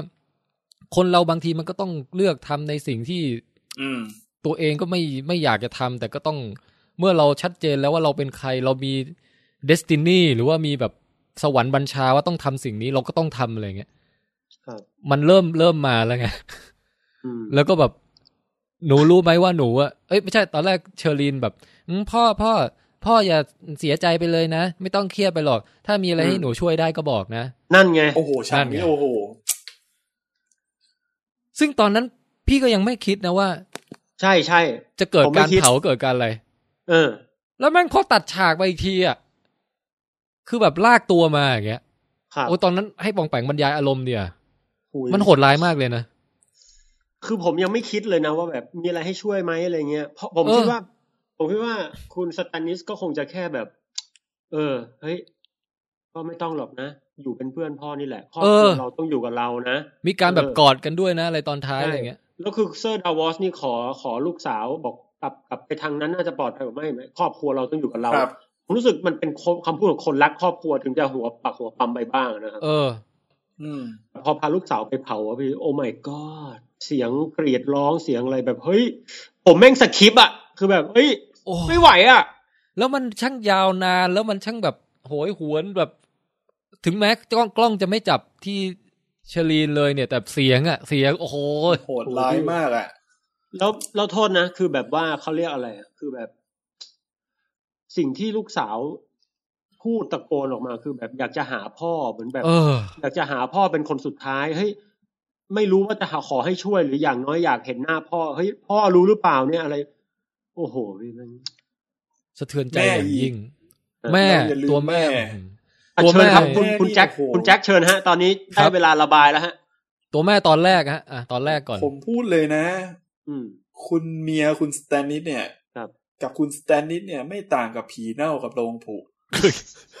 มันช่างเหมาะสมกันยิ่งนักคุณเมียนี่ชื่อเซริสนะฮะเชิญนะคุณเซริสนี่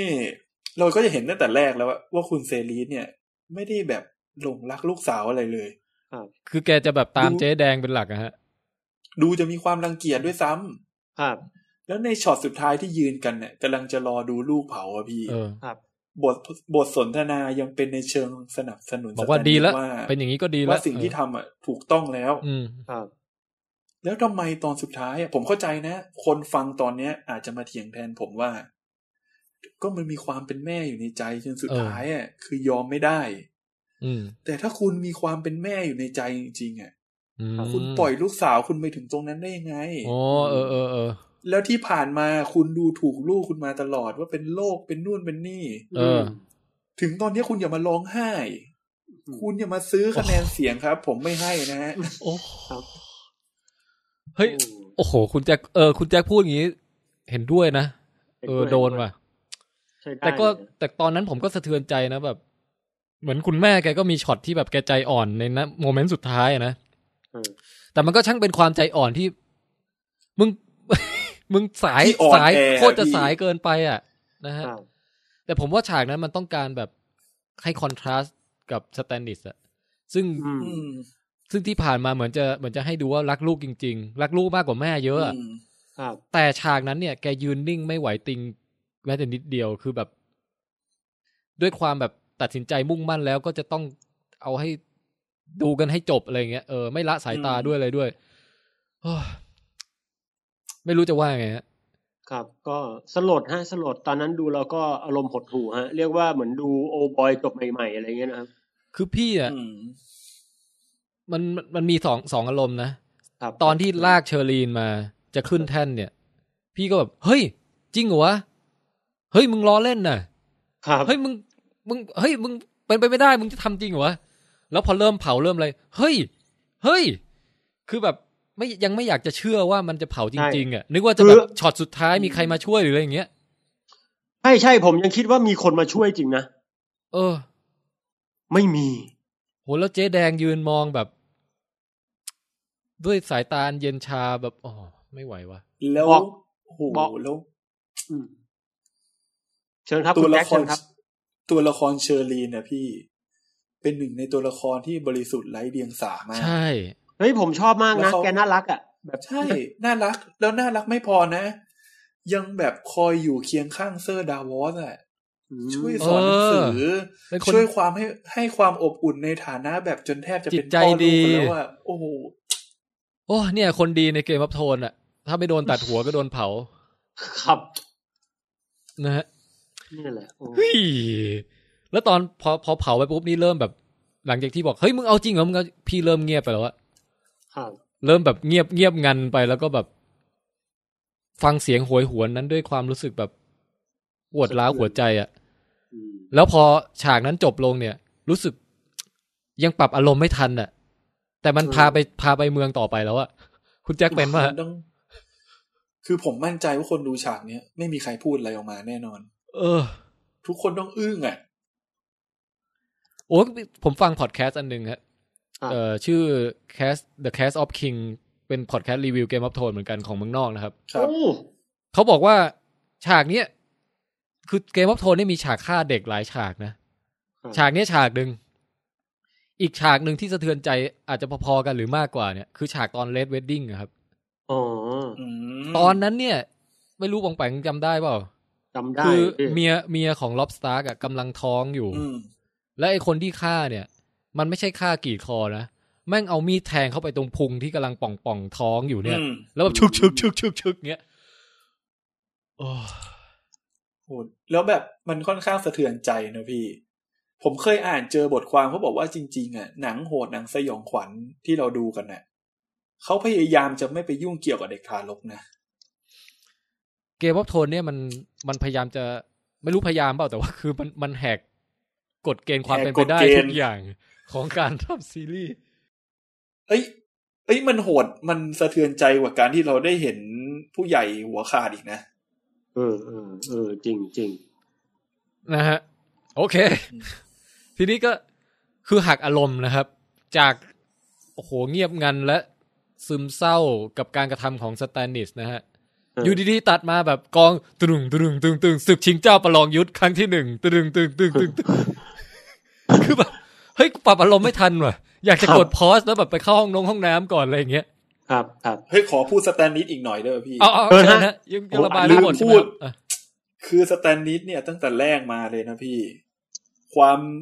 เลวของเขาเนี่ยตั้งแต่ฆ่าพี่น้องของตัวเองผิดลูกผิดเมียมีเมียอยู่แล้วยังไปมีอะไรกับผู้หญิงคนอื่น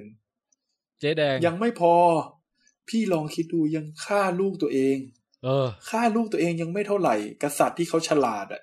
เขาจะเชื่อมือขวาของตัวเองปรึกษากับมือขวาของตัวเองนี่เขาไม่เชื่อครับเขาทำไปด้วยความบ้าอำนาจอย่างเดียวเลยไม่แต่พี่เชื่อว่าสแตนนิสไม่ได้มองว่าตัวเองบ้าอำนาจนะพี่คิดว่าเขามองตัวเองว่าเขาเป็นคนดีที่ไม่มีทางเลือก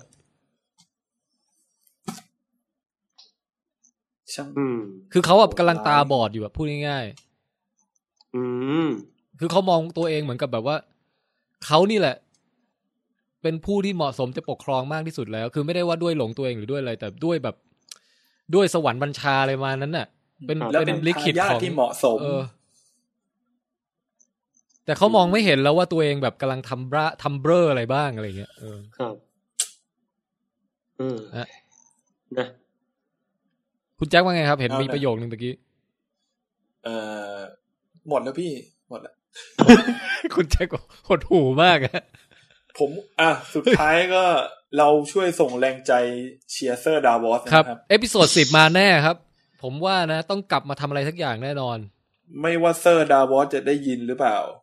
แต่เซอร์ดาวอสเนี่ยคุณกำลังยืนค่อมเส้นอยู่เส้นหนึ่งระหว่างคุณจะได้แบบเป็นทีมดาวอสของคนทั่วโลกอ่ะผมว่ามันต้องเลือกเนี่ยผมว่ามันต้องปฏิวัติจากภายในฮะใช่แต่ถ้าคุณเลือกทีมสแตนนิสเมื่อไหร่นะคุณจบแล้วเอางี้อ่ะคุณแจ็คว่าคุณดาวอสจะสามารถทนต่อฤทธิ์นมของเจ๊แดงได้ไหมผมว่าทนไม่ได้ ทนไม่ได้คือหมายถึงไม่ไปยุ่งกับเจ๊แดงนะพี่ คือเจ๊แดงแกจะชอบมามุกเดิมตลอดอ่ะแต่ไม่ก็ถอดเสื้อนะฮะเนี่ยต้องเจอดาวอสกับเจ๊แดงฉะกันเนี่ยน่าสนใจมากเอางี้ดีกว่าแล้วถ้าเกิดคุณดาวอสเอาชนะเจ๊แดงได้อ่ะสแตนนิสที่ไม่เหลืออะไรแล้วอ่ะพี่ม้าแก่ๆยังไม่เหลือเลยอ่ะเขาจะควรจะทำอะไรดีอาจจะแบบสละราชบัลลังก์แล้วไปทำนาทำไร่อะไรไปอย่างเงี้ยนะฮะ ล้างบาปไถ่บาปอะไรไปใช้ชีวิตสมถะไปเจอแรมซี่ไปอยู่กับเดอะสเปโร่อ่ะเพราะว่าดูท่าทางแล้วแบบคนที่เคยทำบาปทำอะไรมาจะสามารถมาล้างบาปกับสเปโร่ได้นะฮะครับดูอย่างคุณอะไรจะอยู่กับแรมซี่ฮะคือถวายตัวเป็นลีก2อะไรอย่างเงี้ยลีกนัมเบอร์2ใช่ครับหน้ามานะผมว่าได้ก็เป็นไปได้อันนี้ปองแปงจะวกกลับมาเชียร์แรมซี่ใช่ไหมครับครับคิดว่าน่าจะมาสวามิภักดิ์ได้แล้วครับส่วนจริงนะคือเอพิโซด10เนี่ยยังไงแรมซี่ก็ต้องโผล่นะพี่ว่าโหสุดยอดคือหมายถึงพล็อตของการประจันหน้ากันระหว่างกองทัพสแตนนิสกับบ้านโบตันที่วินเทอร์เฟลเนี่ยมันต้องมา ลงเอยด้วยอะไรบางอย่างอ่ะในตอนสุดท้ายที่เหลืออยู่เนี่ยถูกไหมครับแล้วมันต้องให้เห็นความอะไรสักอย่างของซานซ่าสักหน่อยนึงอ่ะมันจะมาค้างคาอยู่แค่นี้แล้วค่อยต่อซีซั่นหน้าไม่ได้อ่ะมันต้องแตกหักอะไรบางอย่างโอ้โหคิดแล้วก็เดาทางไม่ถูกนะครับแต่มีหลายคนก็บอกให้จับตามองเอพิโซด10ใช่ไหมคุณแจ็คนี่ผมบอกเลยนะครับนักแสดงประมาณ 3-4 คนออกมาบอกเลยนะฮะว่าตอน10เนี่ยคุณเตรียมตัวไว้เลยจะมีอะไรที่แรงกว่า Red Wedding คือตอน8นี่ก็ศึกไวท์วอล์กเกอร์นี่สุดยอดแล้วนะเหมือนกับคุณเดนาริสเนี่ยคนที่เล่นเป็นเจแดนนี่เนี่ย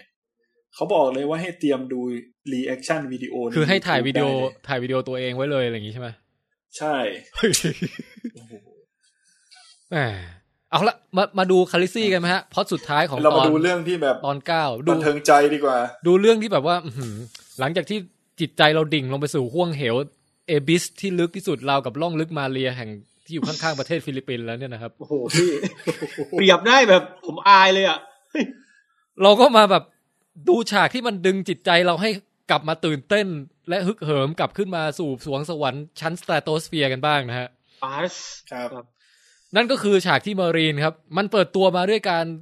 เปิดศึกชิงเจ้าประลองยุทธนะฮะที่โคลอสเซียมนะครับซึ่งใหญ่โตโอฬารอลังการช่างต่างกับไอ้รอบคัดตัวอย่างสิ้นเชิงนะฮะครับแล้วก็เปิดตัวมาด้วยแบบไดอะล็อกซึ่งนั่งคุยกันอยู่บนไอ้ตรงบ็อกซ์ VIP อ่ะครับครับมีกันอยู่ 3-4 คนฮะในบล็อกนั้นมีใครบ้างนะครับมีคุณทีเรียนนะครับฮะมีคุณสวามีซึ่งชื่อฮิสดานะครับผมไปอ่านมาแล้วฮิสดาครับตอนนั้นพี่บอกชื่ออะไรนะตอนนั้นไม่รู้คุณเคราชนชั้นสูงเลยทุกอย่างครับนะฮะแล้วก็มีคุณเคราที่เป็นหนุ่มหล่อครับคนนั้นชื่อดาริโอนะครับโอเคดาริโอนะฮะดาริโอนาฮาริสนะครับชื่อของเขาแล้วก็มีทีเลียนนั่งอยู่ด้วยก็นั่งคุยกัน 3-4 คนเนี้ยรู้สึกจะทีเรียนนี่นั่งเท้าไม่ติดพื้นนะฮะเท่าที่ดูครับขาลอยนะขาลอยเป็นภาพที่น่ารักนะครับครับแล้วก็แหมมีการแบบประคารมกันระหว่างฮิสดากับดาริโอนะฮะคนนึงก็บอกว่าเนี่ยจากประสบการณ์เนี่ยไอตัวเล็กมันต้องชนะตัวใหญ่เพราะด้วยความว่องไวอะไรเงี้ยส่วนไออะไรนะไอฮิสดาก็แบบว่าแต่จากประสบการณ์ของผมเนี่ยซึ่งผมดูศึกเหล่านี้มานับครั้งไม่ถ้วนแล้วผมเห็นตลอดว่าคนตัวใหญ่มักจะชนะอะไรเงี้ยแล้วไอหล่อดาริโอก็เลยแบบเหมือนกับเกทับกลับกันมาตรงนี้บางแปงจำได้ไหมฮะจำได้ฮะแบบสุดท้ายก็กลับมาที่แบบคุณผู้หญิงอะครับคาลิซีบอกว่าแล้วเจ้าเคยต่อสู้อะไรเองจริงหรือเปล่าโอ้โหนี่ตรงนี้ผมว่าเจ๋งนะคือรู้สึกได้เหมือนแบบลองไปสู้ไหมล่ะคืออย่ามาเถียงกับชายเพราะอะไรนะแฟนแมนของฉันเลยตัวเองไม่เคยสู้เหมือนเขาหรอกอะไรประมาณอย่างเงี้ยนะฮะแล้วปรากฏเรายังไม่ทันขาดคำหันไปบอกอีกทีอ้าวชิบหายไอคนนักรบร่างใหญ่แม่งตัดหัวนักรบร่างเล็กไปเรียบร้อยแล้วหัวก็เด่นไปเรียบร้อยแล้วก็ฮิสดามันก็หันมายิ้มเฮ้ยผมขำดาริโอนะพี่ฉากเนี้ยเหมือนกับเขาพยายามจะเข้ามาแบบเรียกร้องความสนใจแบบว่าเฮ้ยนี่ไงกูนี่คนรักตัวจริงใช่เหมือนมีการแบบอิจฉาริษยานิดนึงนะฮะ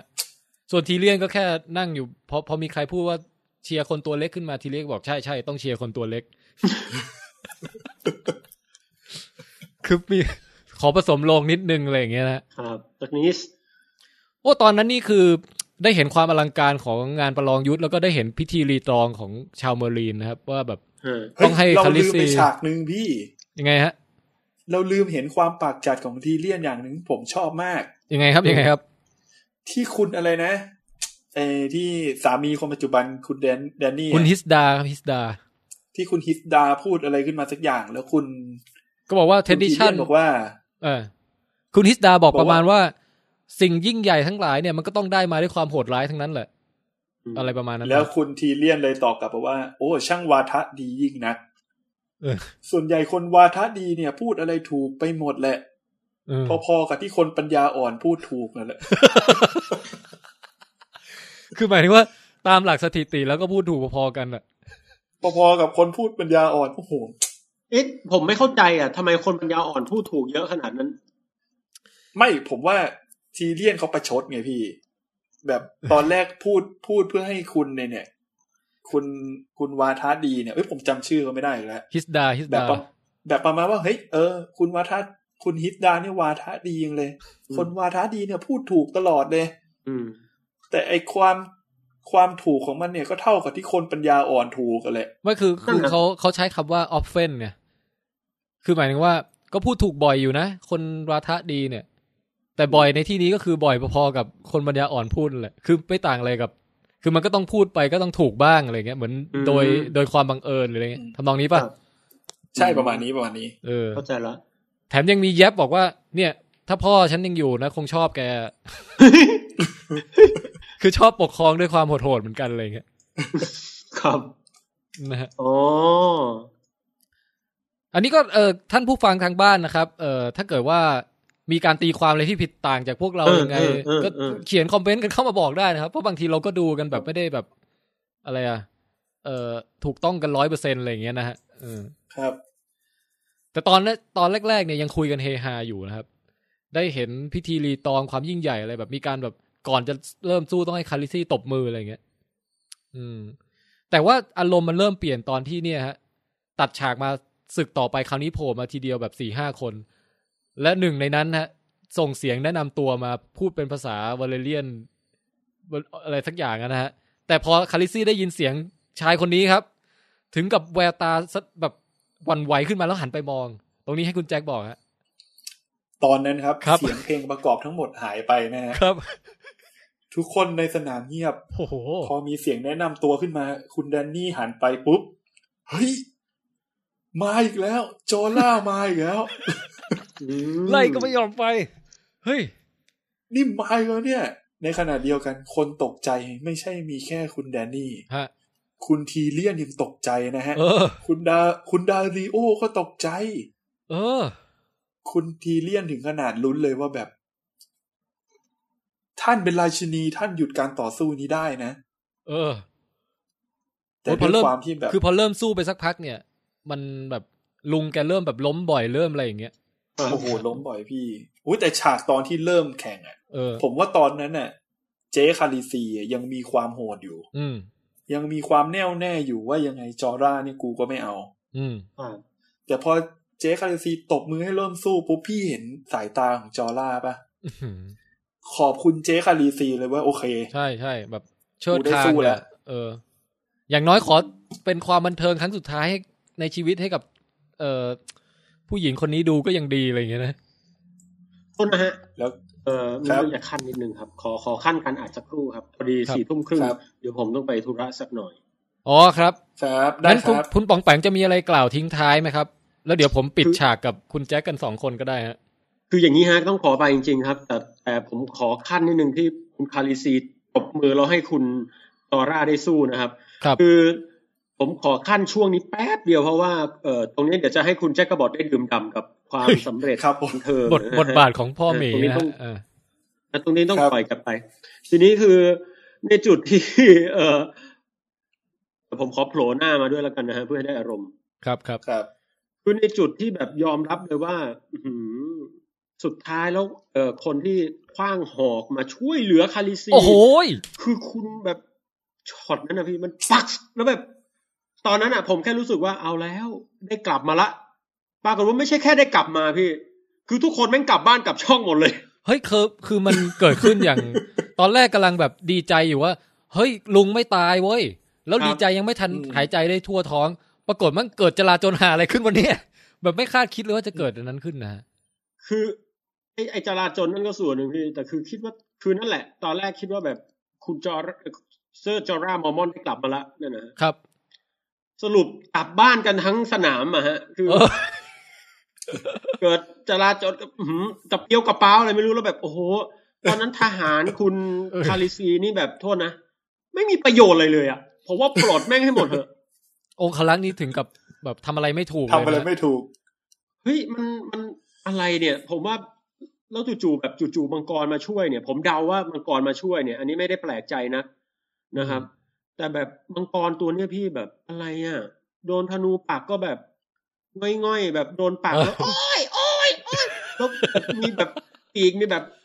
ขาดพังๆแบบโอ้โหผมนึกถึงอะไรรู้ไหมเฮ้ยใครมันจะไปชอบความเจ็บเหมือนแรมซี่ล่ะคนอื่นไม่ใช่ไงหอกอะไรเขาก็ต้องร้องกันทั้งนั้นน่ะคือผมว่าถ้าผมอยากได้มังกรแบบสม็อกไงแบบมาถึงนี่แบบเดินมาไม่พูดได้ด้วยแบบแต่คิดจะฆ่าค่ะ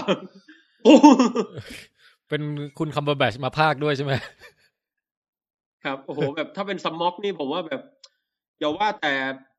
เมืองนี่เลยพี่คือไวท์วอล์กเกอร์ก็ไปอ่ะนะฮะผมว่าถ้าสม็อกมาจริงไม่ใช่แค่ไวท์วอล์กเกอร์นะพี่ผมว่าคาริซีก็ไปอ่ะคือสม็อกคงไม่เอาคาริซีอะไรจะมาลูบหัวอะไรเนี่ยเห็นเป็นสัตว์เลี้ยงเหรอแต่ที่งงคือคาริซีสามารถจับไม่ใช่แค่จับมังกรแล้วครับขี่เลยคราวนี้แล้วขี่นี่คือแบบเฮ้ยคราวนี้คือแบบแกเหมือนได้อิทธิฤทธิ์ใหม่มาคราวนี้คือแบบเฮ้ยผมว่าสิ่งที่คาริซีต้องทำขอทิ้งท้ายไว้นิดนึงฮะครับผมว่าแกเผาเมืองนี้ชัวร์คือแบบเอาไว้ไม่ได้แล้วอ่ะจะไม้แข็งไม้อ่อนอะไรก็เอาไม่อยู่แบบเฮ้ยบอมไปละกันมึง อะไรเงี้ยคือกดแบบ ESC อย่างเงี้ยแหละฮะใช่ครับกด escape แบบหรือไม่ถ้าเป็นผมนะคือแบบคอมมีปัญหาถึงจุดนึงกด control alternate delete ขึ้น end task ทั้งหมดอะรีบูตแต่ถ้ารีบูตแล้วแม่งยังแบบเมืองเนี้ยโทษนะผมกดปุ่ม start ค้างเลยนะครับขอให้เข้าใจตรงกันถ้าทำแบบนั้นมันฆ่าคนมากกว่าสแตนนิดสินะใช่พี่แต่คือแบบมันไม่ไหวแล้วไงคือผมว่ามันถ้าผมว่าคาริซีซึ่งโหดอยู่แล้วก็น่าจะทำแบบนั้นนะครับอ๋อโอเคอันนี้ปองแปงคาดเดาไว้นะฮะคาดการไว้ครับโอเคครับโหดกว่าสแตนนิสเอาละฮะงั้นก็ขอบคุณคุณปองแปงมากที่อุตส่าห์มาร่วมแจมกับพวกเราในตอนนี้นะครับครับยังไงก็ต้องขอไปฮะเดี๋ยวคราวหน้าขอจัดเต็มแน่นอนครับเอพิโซด10ใช่ไหมฮะครับสวัสดีครับขอให้ทำธุระอย่างสำเร็จรุ่ร่วงนะครับครับผมเชิญครับคุณแจ็คครับงั้นเหลือเรา2คนแล้วครับครับ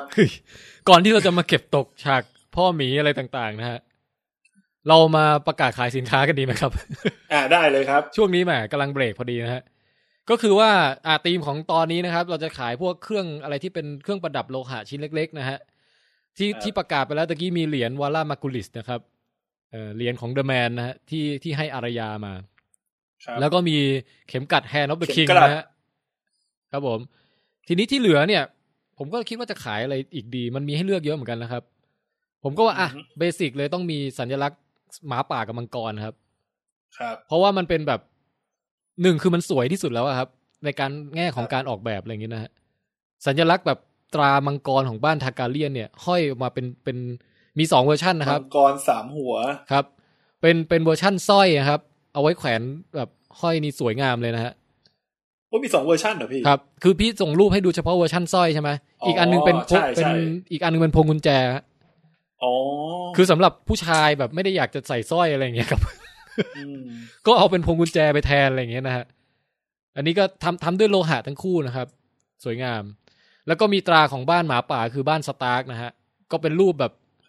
โลโก้เกมออฟโทนวินเทอร์ออฟอิสคัมมิ่งนั่นแหละครับที่เป็นหมาป่าแบบรูปทรงสไตล์แบบว่าแกะสลักสลาวนิดนึงนะฮะ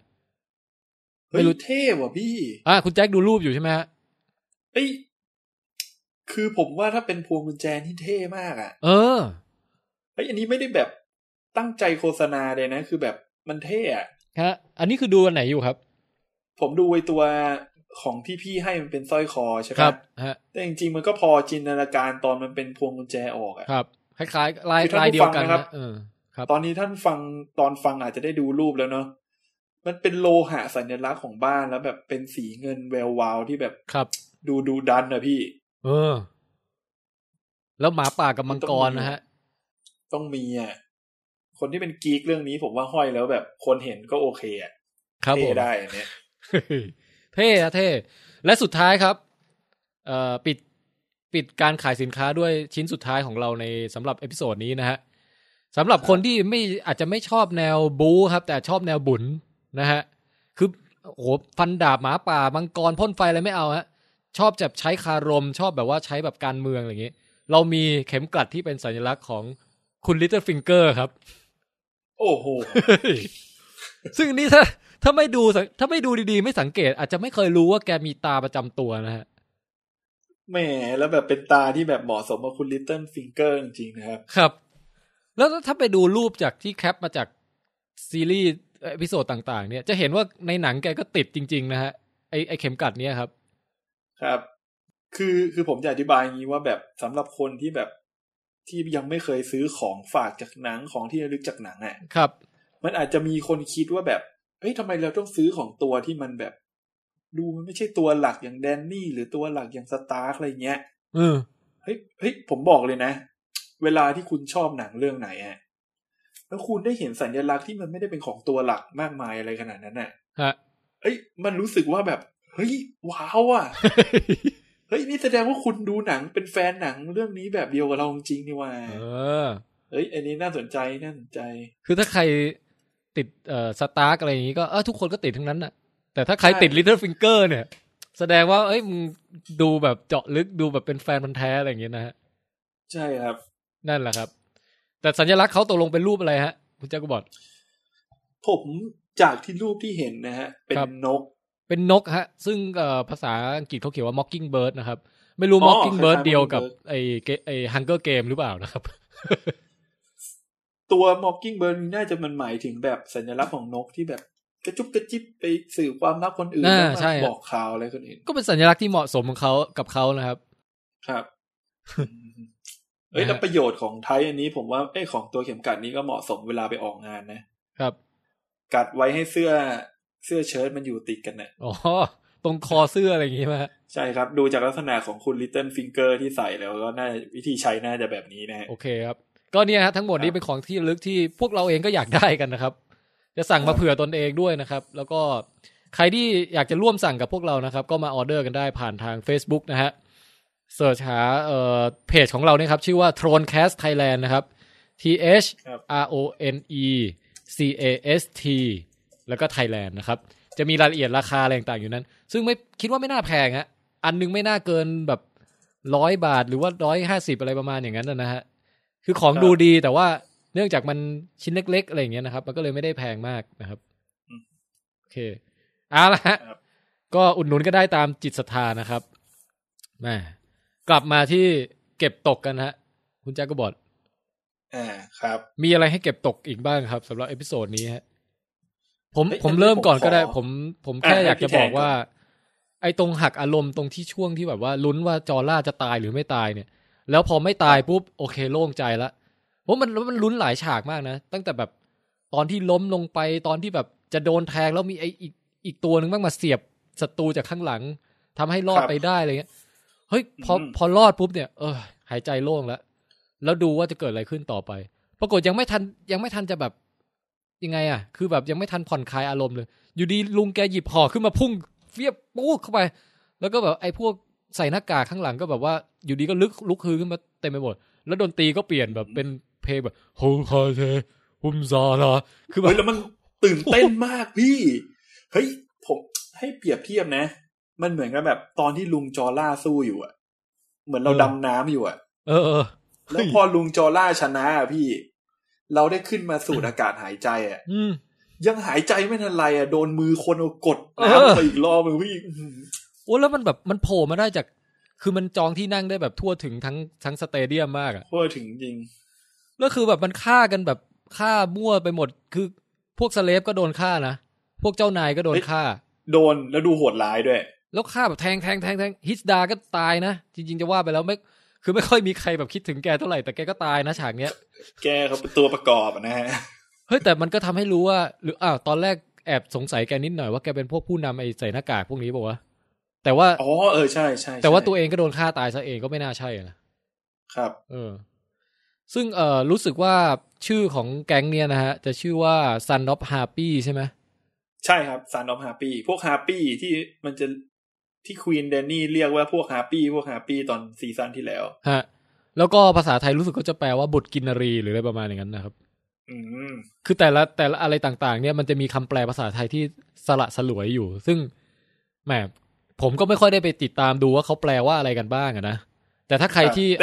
อ่านนิยายหรืออะไรเงี้ยฮะเวอร์ชั่นแปลเนี่ยส่งลิสต์มาได้นะครับว่าคำนี้ภาษาไทยเรียกอะไรอย่างเงี้ยครับเราจะได้คุยกันถูกนะกลุ่มของดาริโออย่างเงี้ย Second Son อะไรพวกเนี้ยภาษาไทยแปลว่าอะไรบุตรคนที่สองบุตรคนรองอะไรเงี้ยแก๊งบุตรคนรองอันนี้ก็ไม่รู้นะครับก็ลองส่งกันเข้ามาดูสำหรับผู้ที่มีความรู้จากด้านการอ่านหนังสือมานะฮะโอเคครับแต่ว่าเวลาคุณแจ็คดูเนี่ยดูซับไทยไหมผมดูซับไทยแล้วเขาใช้ซับไทยบอกฮะเรียกว่าแฮปปี้เลยนะอ๋อคือเขาทับศัพท์ไปเลยใช่ไหมฮะใช่แฮปปี้นี่เขาเรียกว่าแฮปปี้เลยอ๋อโอเคครับแล้วก็อีกช็อตนึงที่ผมจะพูดถึงคือมีช็อตฮีโร่ของทีเลียนนะฮะทีเลียนนี่ไม่ใช่หนีอย่างเดียวนะครับโอ้ฉากนั้นมีการแบบได้เฉาะมีดแบบช่วยชีวิตมิซันดี้ด้วยนะฮะใครจะไปคิดว่าทีเลียนของเราจะช่วยผู้หญิงแถมได้ฆ่าศัตรูอีกอ่ะเกย์จอยนี่ไม่ใช่เกย์จอยฮะเกรย์เวิร์มนี่หึงเลยนะครับฉากนั้นน่ะ เกย์จอยมาแต่เกย์เวิร์มไม่โผล่ครับสงสัยยังนอนโรงพยาบาลอยู่เกย์เวิร์มที่เหมือนกับบารักโอบามาครับผมไม่รู้พี่ว่าหน้าเหมือนเหมือนว่ะจะผอมกว่าหน่อยตัวเล็กแกไม่ได้มาสู้เหมือนแก๊งเกย์เวิร์มนี่ไม่ค่อยทำอะไรไม่ได้เลยนะพี่ว่ามันถนัดเฉพาะแบบสงครามแนวแบบลบในสนามรบจริงๆอ่ะไอ้พวกแบบลบในที่แคบลบแนวก่อการร้ายกองโจรอะไรเงี้ยจะสู้ไม่ค่อยได้นะแต่ตรงฉากเนี้ยตั้งแต่แบบความพีคอารมณ์ของผมอ่ะมันมาสุดตอนลุงจอร่าช่วยคาริซีแล้วทั้งแก๊งวิ่งในกลางสนามมาพี่คือเฮ้ยแล้วมันตอนนั้นเนี่ย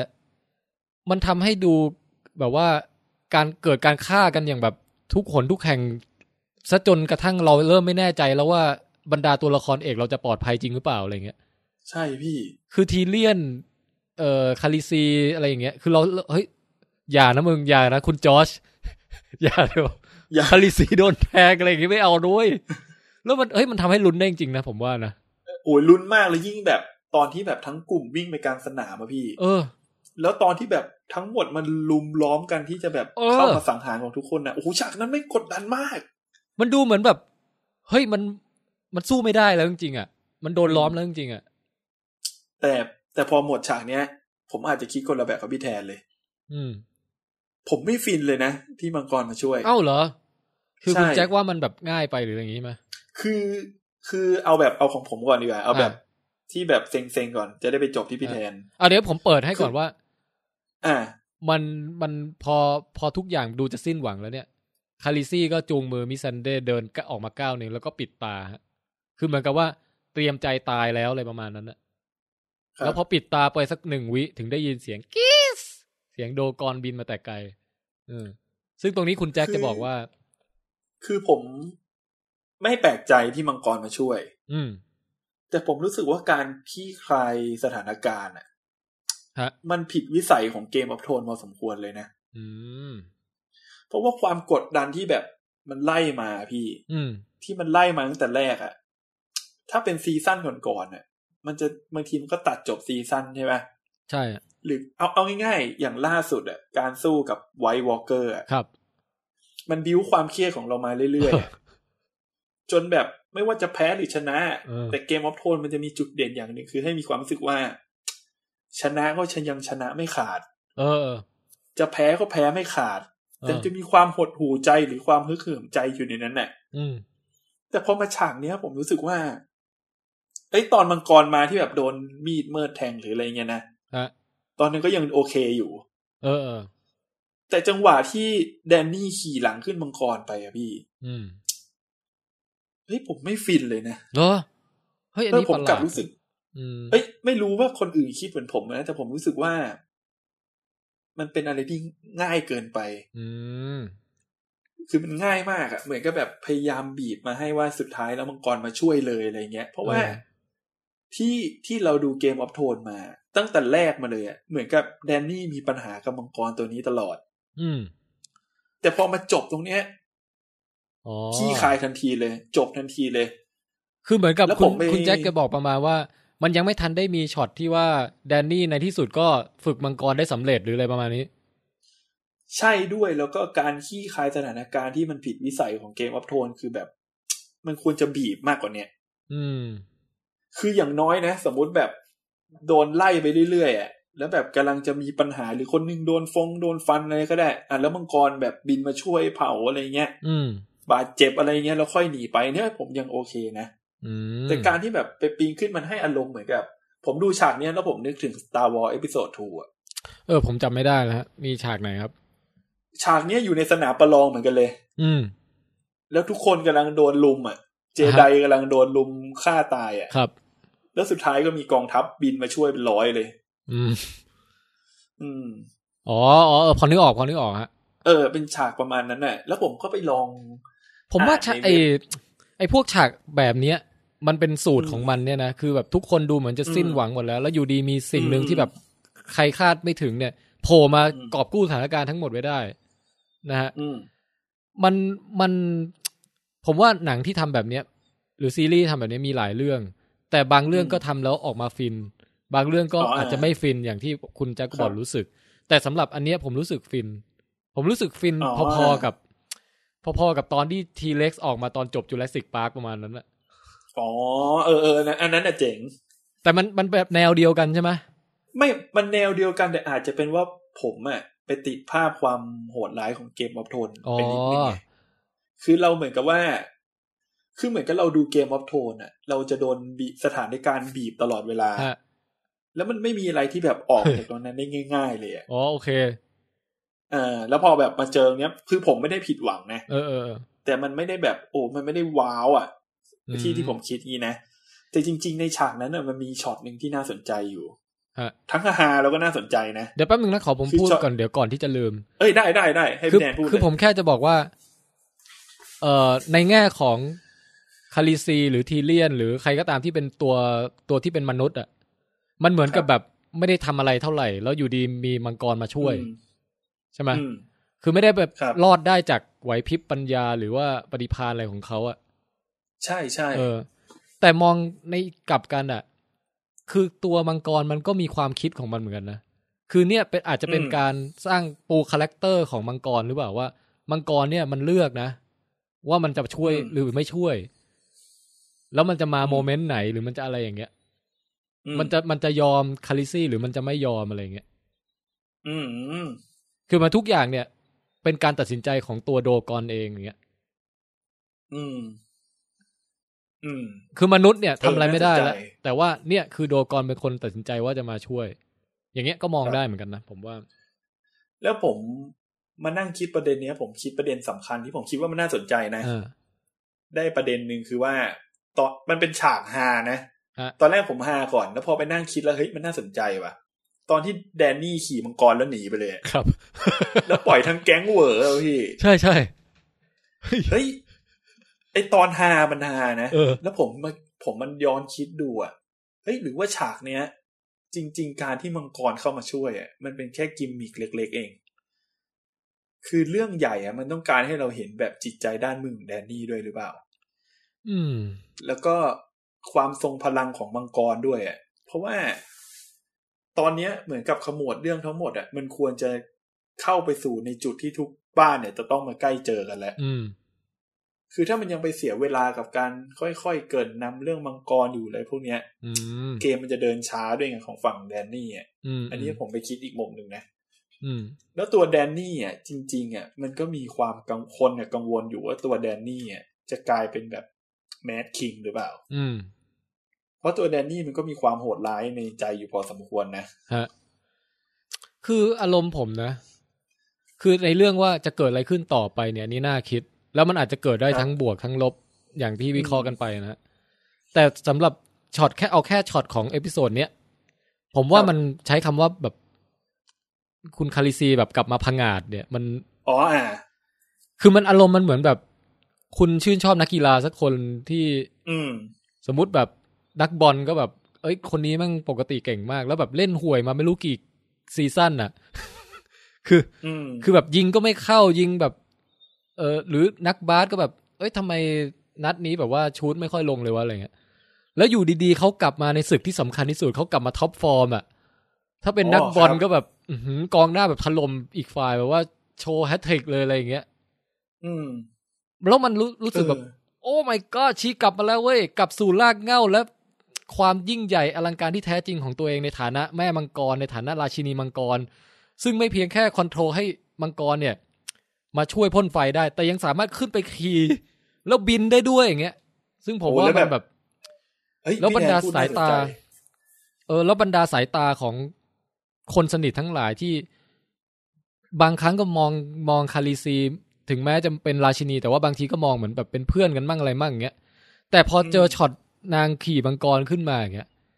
ผมว่าแบบแต่ละคนนี่คือขนลุกแล้วแบบอยากจะลงไปกราบนะบัดนั้นน่ะว่าเนี่ยแหละคือตัวจริงคือตัวจริงเสียงจริงและแบบเป็นลงมาจุติจริงๆอะไรอย่างเงี้ยเฮ้ยตรงนี้น่าสนใจนะเพราะว่ามันเหมือนให้เราได้เห็นถึงความยิ่งใหญ่ของตระกูลทาการเลียนแล้วใช่อีกครั้งหนึ่งเพราะว่าก่อนหน้านั้นทาการเลียนที่เคยปกครองอยู่ตอนที่มีมังกรอยู่เรานึกภาพไม่ออกเหมือนกันนะว่ามันอำนาจมันขนาดไหน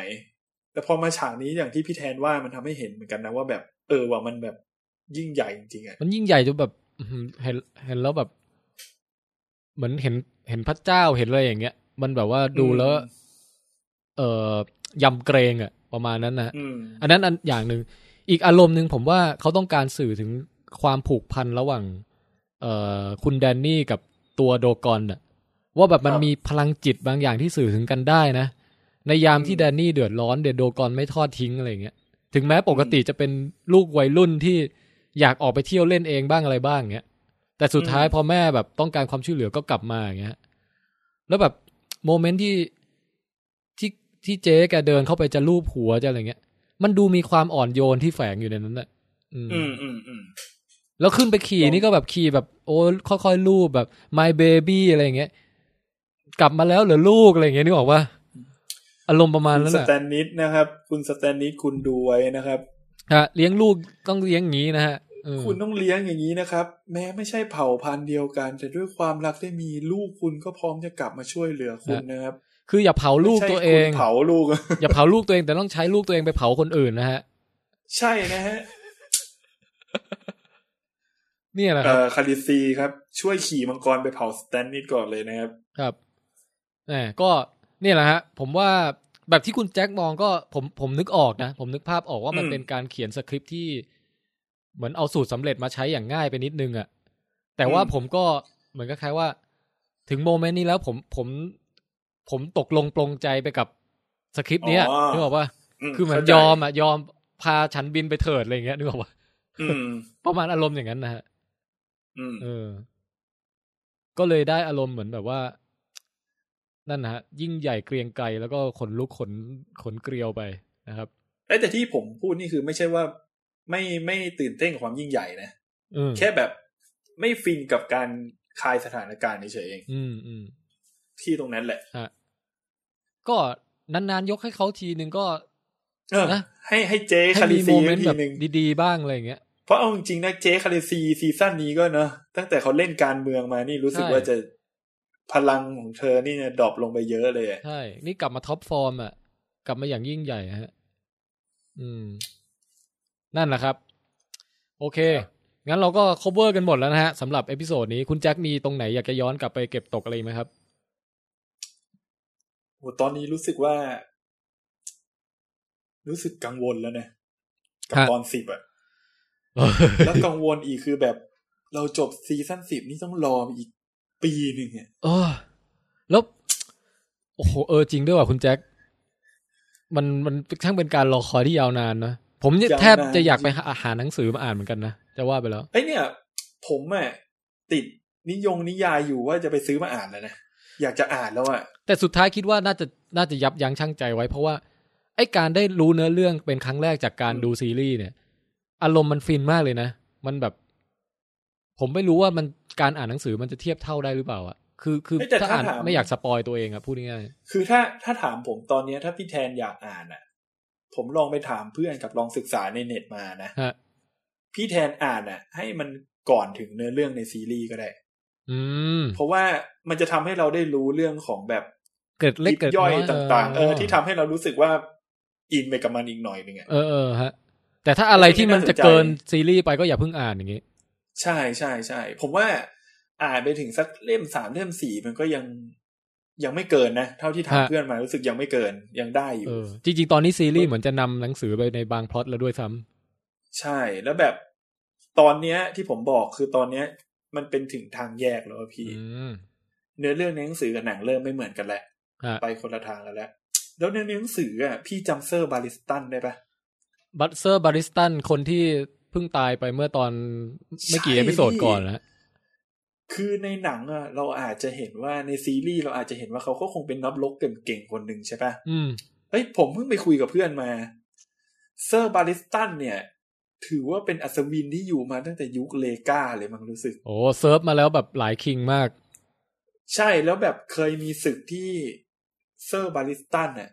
ต้องไปประลองกับคิงโรเบิร์ตกับคิงต่างๆคิงทุกคนแพ้เซอร์บาริสตันหมดเลยนะพี่คือเก่งมากกันเถอะเก่งมากเฮ้ยมันทำให้เรารู้สึกว่าอยากลองไปอ่านดูน่าสนใจแต่ในซีรีส์นี่เป็นตัวประกอบมากฮะคือ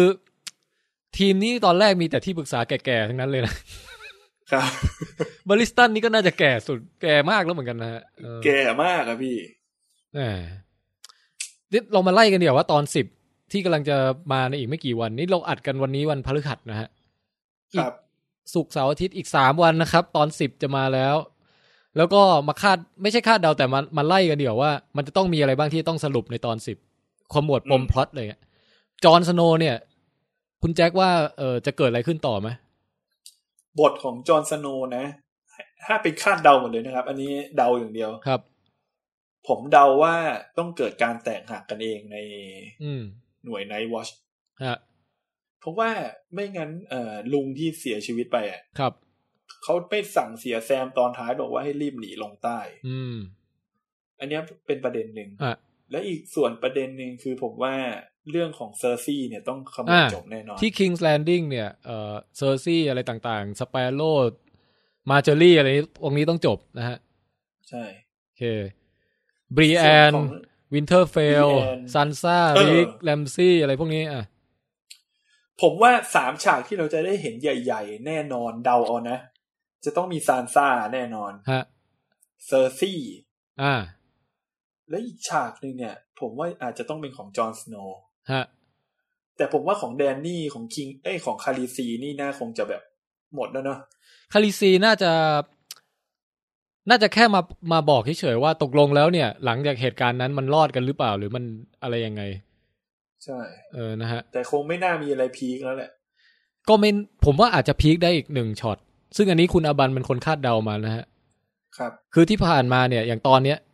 มันมังกรมันโผล่มาตัวเดียวไงฮะคือถ้าเกิดจะพีคกว่านี้ก็ต้องมีมังกรครบ3ตัวครับแบบไปเปิดออกมาจากโกดังหรืออะไรก็ว่าไปอย่างเงี้ยนะแล้วให้ทีเลียนตัวนึงให้จอร่าตัวนึงอย่างเงี้ยเอาไปช่วยกันเลี้ยงส่วนใหญ่ซีรีส์นี้นี่ต้องจบด้วยเจ๊คาริซีจริงๆใช่ฮะ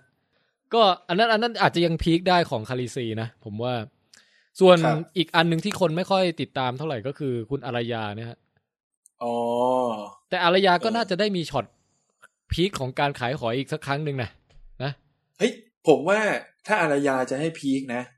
ตามสไตล์เกมออฟโทนเลยนะครับผมว่าโดนจับใช่เพราะว่าไอ้คนนั้นก็ดูว่าจะจำอารยาได้พอสมควรเหมือนมองมาแล้วแบบหน้าคุ้นๆอะไรเงี้ยใช่ผมว่ามีสิทธิ์ถ้ามองในทางร้ายผมว่าน่าจะไปทางนี้ได้เหมือนกันนะคือแทนที่จะได้แก้แค้นสำเร็จกับกลายเป็นโดนจับซะเองใช่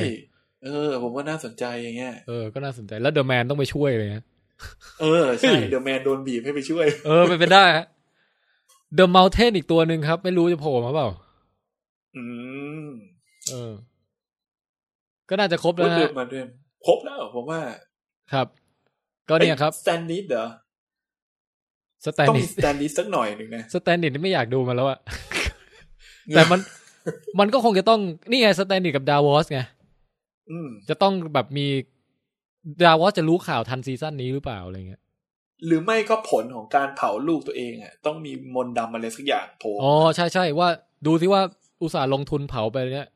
มันจะได้ผลหรือเปล่าใช่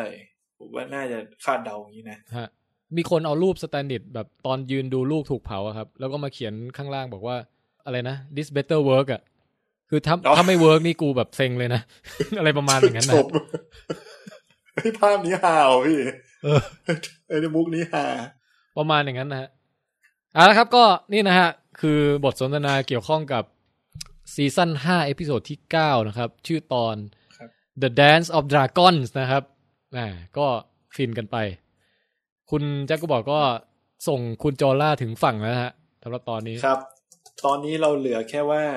ติดตามคุณดาวอสว่าจะไปถึงไหน ทีมดาวอสครับมาเชียร์กันได้นะครับส่วนปองแปงก็น่าจะยังทีมแรมซี่เหมือนเดิมนะฮะ และโอเคครับปิดท้ายไปนะครับเดี๋ยวผมจะใส่เพลงจบตรงนี้นะครับหลังจากเพลงจบนะครับจะมีแบบว่าอัดเสียงรีแอคชั่นของคุณอาบันหลังดูเรื่อง Jurassic World จบนะครับครับก่อนพูดผมบอกชื่อตอน10ได้ไหมแล้วบอกชื่อตอน10ได้ครับเดี๋ยวตอนต่อไปที่ทุกท่านจะได้ชมในซีซั่น5เอพิโซดสุดท้ายนะฮะครับ Martyrs Mercy นะครับโอ้ my god แหมฟังชื่อแล้วก็คาดเดากันไปนะฮะคาดเดาไปนะฮะโอ้โหอยากดูแล้วอ่ะอีก3วันคุณแจ็คเอาละครับวันนี้พวกเรา2คนครับผมแทนไทยประเสริฐกุลนะฮะผมแจ็คดาวอสนะครับครับวันนี้พวกเรา2คนขอลาไปก่อนครับสวัสดีครับสวัสดีครับ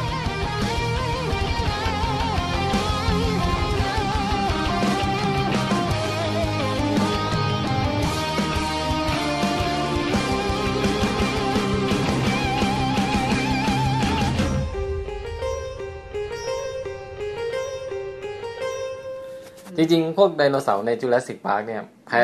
ทุกคนแพ้นี่หมดเลยรู้ว่าอะไรไม่รู้โดรกอนไงจากเกมออฟโธรนส์ใช่เพราะว่ามันบินได้เลยใช่แล้วพ่นไฟฟูก็อย่างนี้ไงพอไอ้เจ้าน้องทีเล็กยักษ์นั่นน่ะ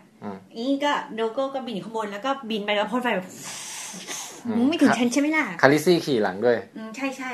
แล้วทีเลียนก็ทำระเบิดที่เคยใช้โยนใส่เรือในทะเลอะไรนั่นน่ะคาริซี่เป็นคนบังคับทิศทางแล้วก็ทีเลียนอยู่ตรงกลางคอยโยนระเบิดลงมาแล้วก็มีกระเป๋าห้อยด้านข้างเหมือนบุรุษไปแซมแมนอ่ะแล้วก็โยนระเบิดตูฟแล้วไอ้นี่ก็พ่นบินขณะเดียวกันจอห์นสโนว์ก็บอกว่าขอเกาะหางนี่นะลงมาหล่นกันนี่แหน่ใช้ดาบวาเลเรียนจิ้มสรุปคือเผาก่อนแล้วก็เสียบไม้แล้วก็โยนระเบิดเผาก่อนแล้วก็ระเบิดเนี่ยทำให้แตกเป็นชิ้นๆแล้วก็จอห์นสโนว์มาเสียบไม้อีกทีนึงแล้วก็ไอ้นี่เจ้าโฮดอด้วยเหรอโฮดอมีหน้าที่โรยเกลือกับพริกลงไปตรงแผลที่จอห์นสโนว์จิ้มแล้วนี่โฮดอซ่าโฮดอแสบเลยแล้วดราก้อนก็เผาอีกก็เป็นแบบว่า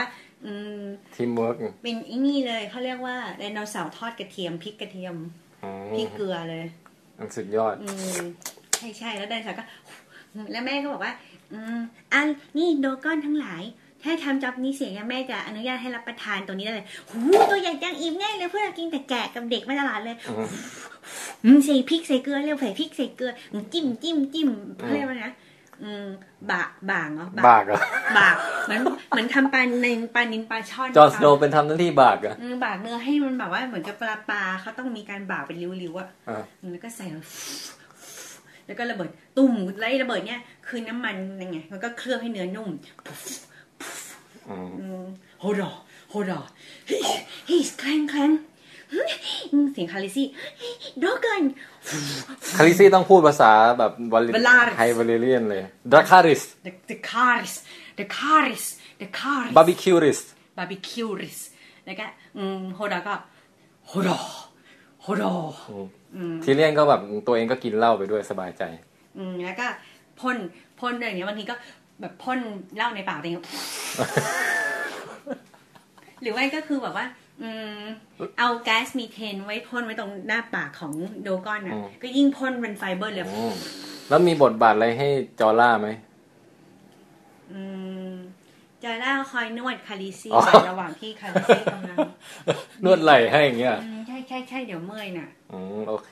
แล้วมีใครอีกล่ะก็มีไอ้หนุ่มหล่อชูชื่นไง